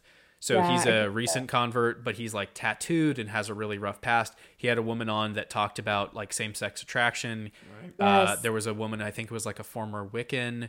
There was a guy who used to be, I don't think he was a Satanist, but he was he was involved in like maybe like lowercase s Satanism, like kind of things like that, Ouija boards and whatever. Yeah. I know he's had and I think the list goes on. But he's had people where I think your approach can't be, okay, well, this is going to get a lot of clicks because like Matt Fradd interviews exorcist. The approach needs to be like, wow, that sounds really like horrible. Like you had this abuse or you had this like horrible wound. Tell us about that. Yeah. And it does seem like he's almost trying to be like, okay, I really want to judge you for being a Satanist. And I'm curious, but I'm not going to go down that path. So like, tell me how you got to Christ, or like tell me the good things about like Catholicism and what draw. So I do think that probably requires a certain type of gentleness and understanding. And he does walk a very interesting line of like, he I don't think he like he's not just like, yeah, every religion's fine. Like, he's very clear that Catholicism is the true religion, but he'll very consistently be like, but like, God bless our Protestant brothers and sisters. Like, Yes, they are I prayer warriors. appreciate They know the that. Bible Yes. way better than I ever will. And like, and so I think he's just very good at calling a spade. And he'll just be like, Catholics are bad at this. And like, like the sign of peace annoys me. And he'll just say that, and you might disagree or agree, but that's just what he feels. And so there's that genuineness. And I think that, again, that's why he's become so successful, is because he's just genuinely interested in people's stories. And I actually, I think we did talk about this. He was on Lila Rose's podcast. I don't know when, I think it was somewhat recently, but she basically interviewed him about like, Matt, why are you a successful podcaster? Or like, how did you become? And he was like, I just kind of got to a point where I only talk to people that interest me, which sounds really like kind of like nasty, but he's like, why would I make up questions for like, oh, there's this like Catholic football player who like really wants to be on your podcast, and maybe that'll do some good, but if I just don't care, I just don't care. I don't want to fake it. And so he was just like, I just want to talk to people who are interesting, and I don't prepare. Like, I just go in with like, Lord, like, let me ask the right questions, and I'll know that he wrote a book. I'll know that he has a podcast. But other than that, I don't really know anything about him. I'm not going to try to have a profile on him. And I was like, that is actually really good advice, because I think you can get so caught up in trying to be prepared so that you're not caught off guard. But the beauty of being the interviewer is you don't have to be prepared. Like, you just need to get the other person to talk. So, all in all, like, he does a lot of really good stuff, and I hope that he keeps doing it. And even if he has less videos or less, even if they're shorter or whatever, I hope he keeps doing it, because I think that so many people on like the traditional side, the charismatic side, the Protestant side, the non-believing side are all coming to him because they're like, you're a voice of reason, and you're having people on that are interesting. And I think at the end of the day, that's what's going to win souls. It really is. I think you're right. Yeah. So, because you never know what that one person says that is like, whoa, I was struggling with that, and here's how they got past it. Right. I had a mentor once tell me about, with vulnerability, it takes someone to go first.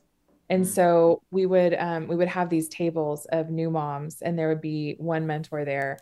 And so she was kind of mentoring me into becoming a mentor. And she was like, sometimes you just have to be the one to go first with that vulnerability. And I think when you're in as much as I hate the word influencer, when you're in that social space, that if you're not ready to be vulnerable, that's okay. That might not be the space for you. But when you're ready, and you're ready, especially about whatever the Lord's asked you to be vulnerable about, go first. There's so much fruit that happens when someone else goes, okay, I can be real with her, whether it's in the comments publicly or in a message. Don't discount those, because some amazing conversations come out of those spaces. Totally. Yeah. Wow. Speaking of reaching people and kind of like furthering your ministry, I don't know if this is public knowledge, so we'll edit it out if it's not, but I heard that you were asked to speak at like some fancy conference somewhere, maybe on the other side of the world. I have a funny story about that. Do you know the ending of the story? No, that's what I just said is literally all that I know. Okay. So you don't have to edit this out, because I've actually been praying about how to share this. And so, long story short, I was asked to speak in London at St. James Palace, and I was crazy, crazy pumped. Like, and Brian was so good about, he was like, make sure this isn't a hoax. Like, are you sure? And I was like, and I also had that too. Like, there's a lot of people who they've written books. What am I like? And it was short notice. So I thought, okay, here's what happened. Their keynote speaker bowed out at the last second, and they're like, oh, who can we get? There's this girl in Texas, and she can do this thing, right? Well, it was going well. They agreed to my rates. They're getting me a plane ticket. Like, all is going well. And then all of a sudden, they needed a copy of my work visa. And I was like, that doesn't make any sense. You don't need a work visa to speak overseas. That doesn't make any sense. And so it was actually Julia that was like, hey, I think you need to call the office over there and see what's up. And I was like, okay, yeah, I'll do that. So I called and it wasn't them. It was a hoax. Oh, It was bummer. someone Really? trying to get a work visa. Oh, Like wow. it was a scam. Whoa. And it really kind of took the breath out of me. Like, good lesson in humility right there. Really Mm. good. And so here at home, I lead an American Heritage Girls. I'm the troop shepherd. And so what I do is I work with the older girls on their faith formation. And so the same night that I would have been speaking at St. James Palace in London, I was speaking to this very small group of 6 girls that are all around like the tween teen years. Mm. And I had kind of forgotten that it was the same date that I was giving this talk to them. And we did this whole exercise in forgiveness, and we were working through the book of James. And I look up from the exercise, and a couple of the girls are tearing up. And it was just like the Holy Spirit got a hold of my shoulders and was like, you don't have to be in London. You don't have to you don't have to be an international speaker. You don't have to even be a local speaker. This is where I put you. This is where I want you. These are the girls that you are to be shepherding right here. And it was just this amazing reminder of, if you look at me on Instagram, I have about 3,600 followers. I've had around that number for like 6 years now. Like it was like, 300, and then somehow I got to 3,000, and then I just hovered there for years. And I know that I'm not that big. I'm not. I'm not Catholic all year. I'm not Katie McGrady. I think those people are just amazing, amazing witnesses. Lila Rose, absolutely phenomenal, right? But I am the mom that takes my Friday night and goes and talks to the girls at the parish about forgiveness.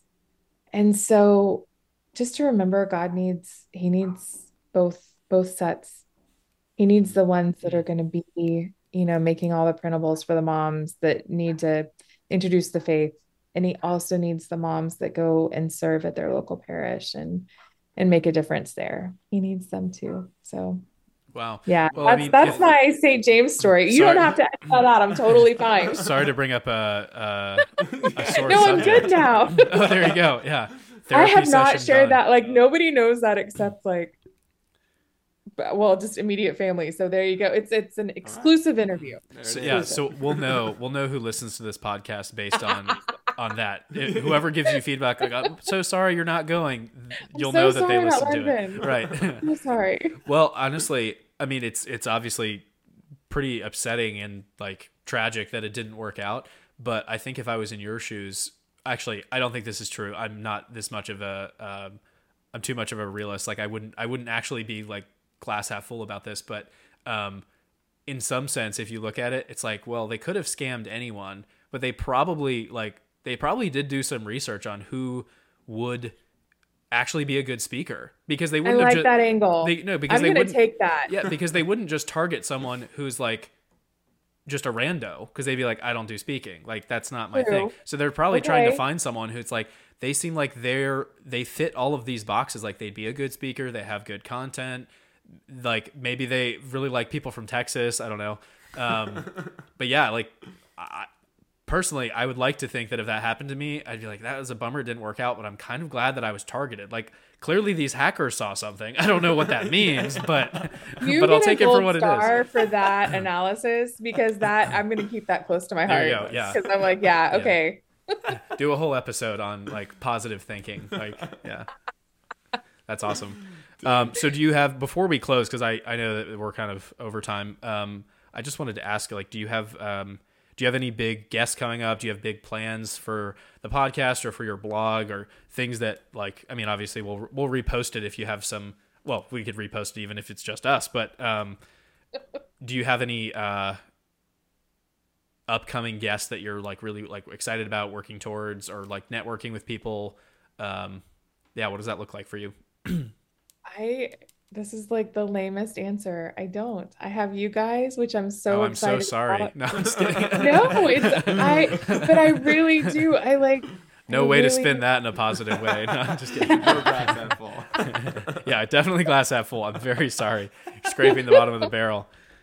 no, I love seeing who people bring. Mm.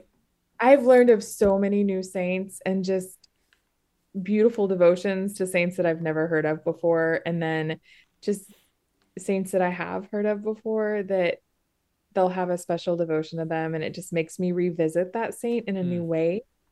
Um, and that's just so exciting. And I don't know. I love what you guys are doing. I think it's amazing see how I worked that in? Yeah. Yeah.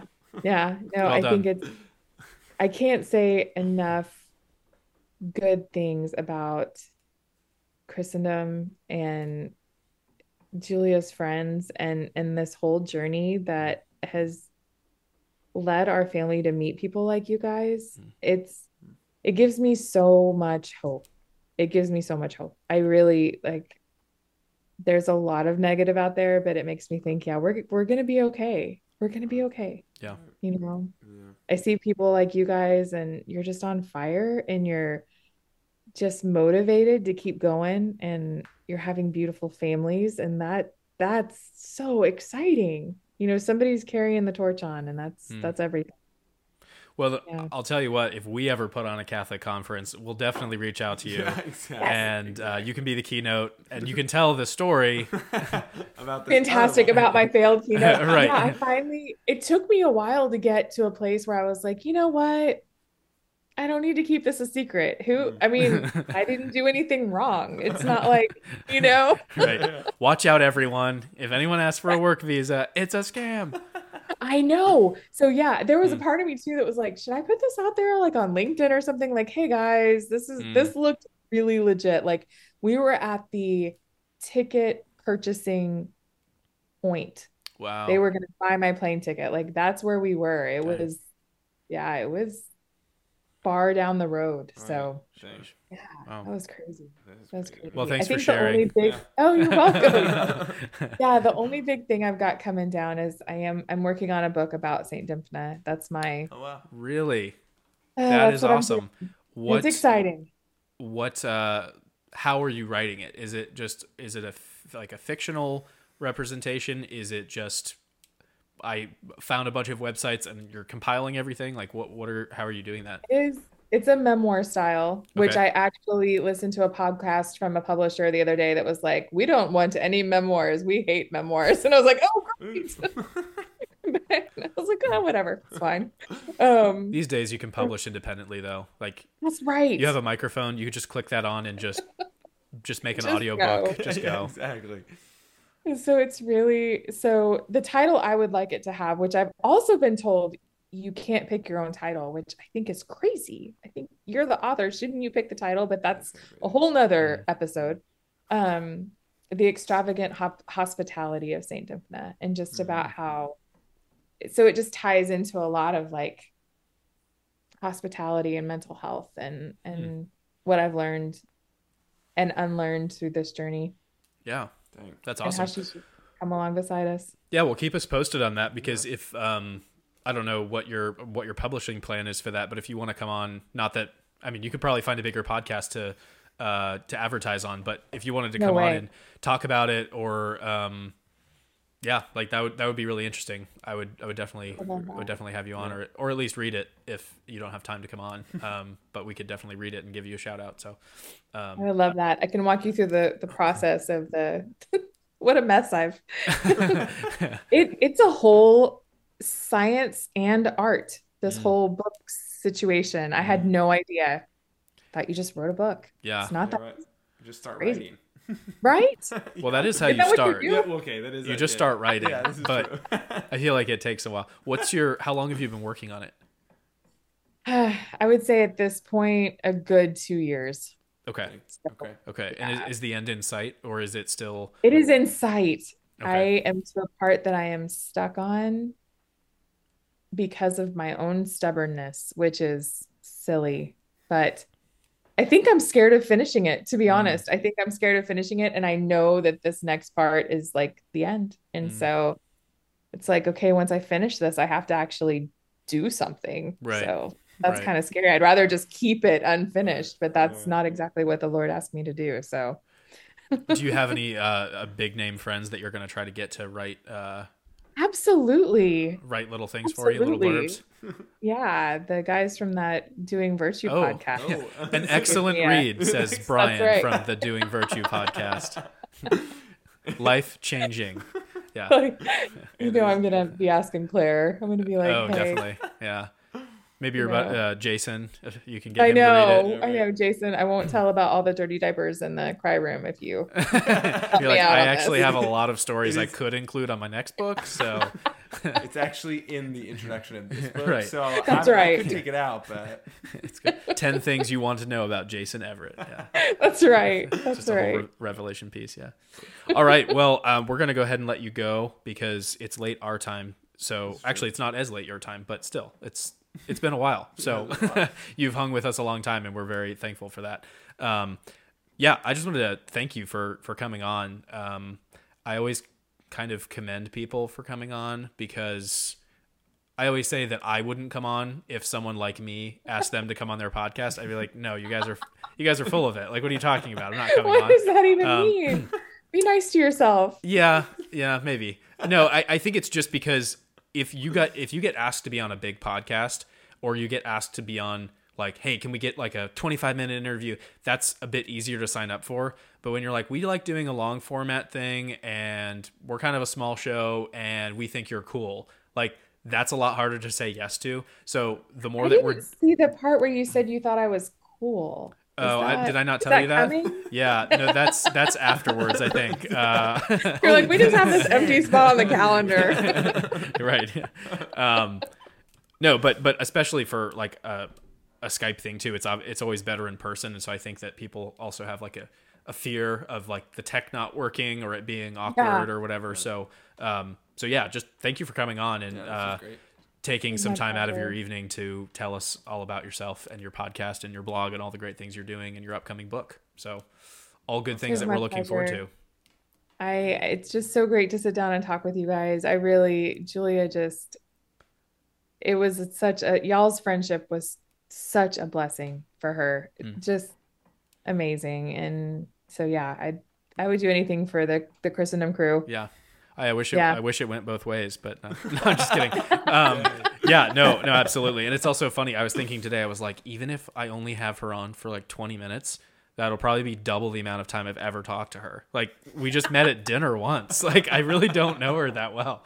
But then I was like, no, it's okay. It's Julia's mom. It's just like you're talking to Julia. It's gonna be the exact same thing.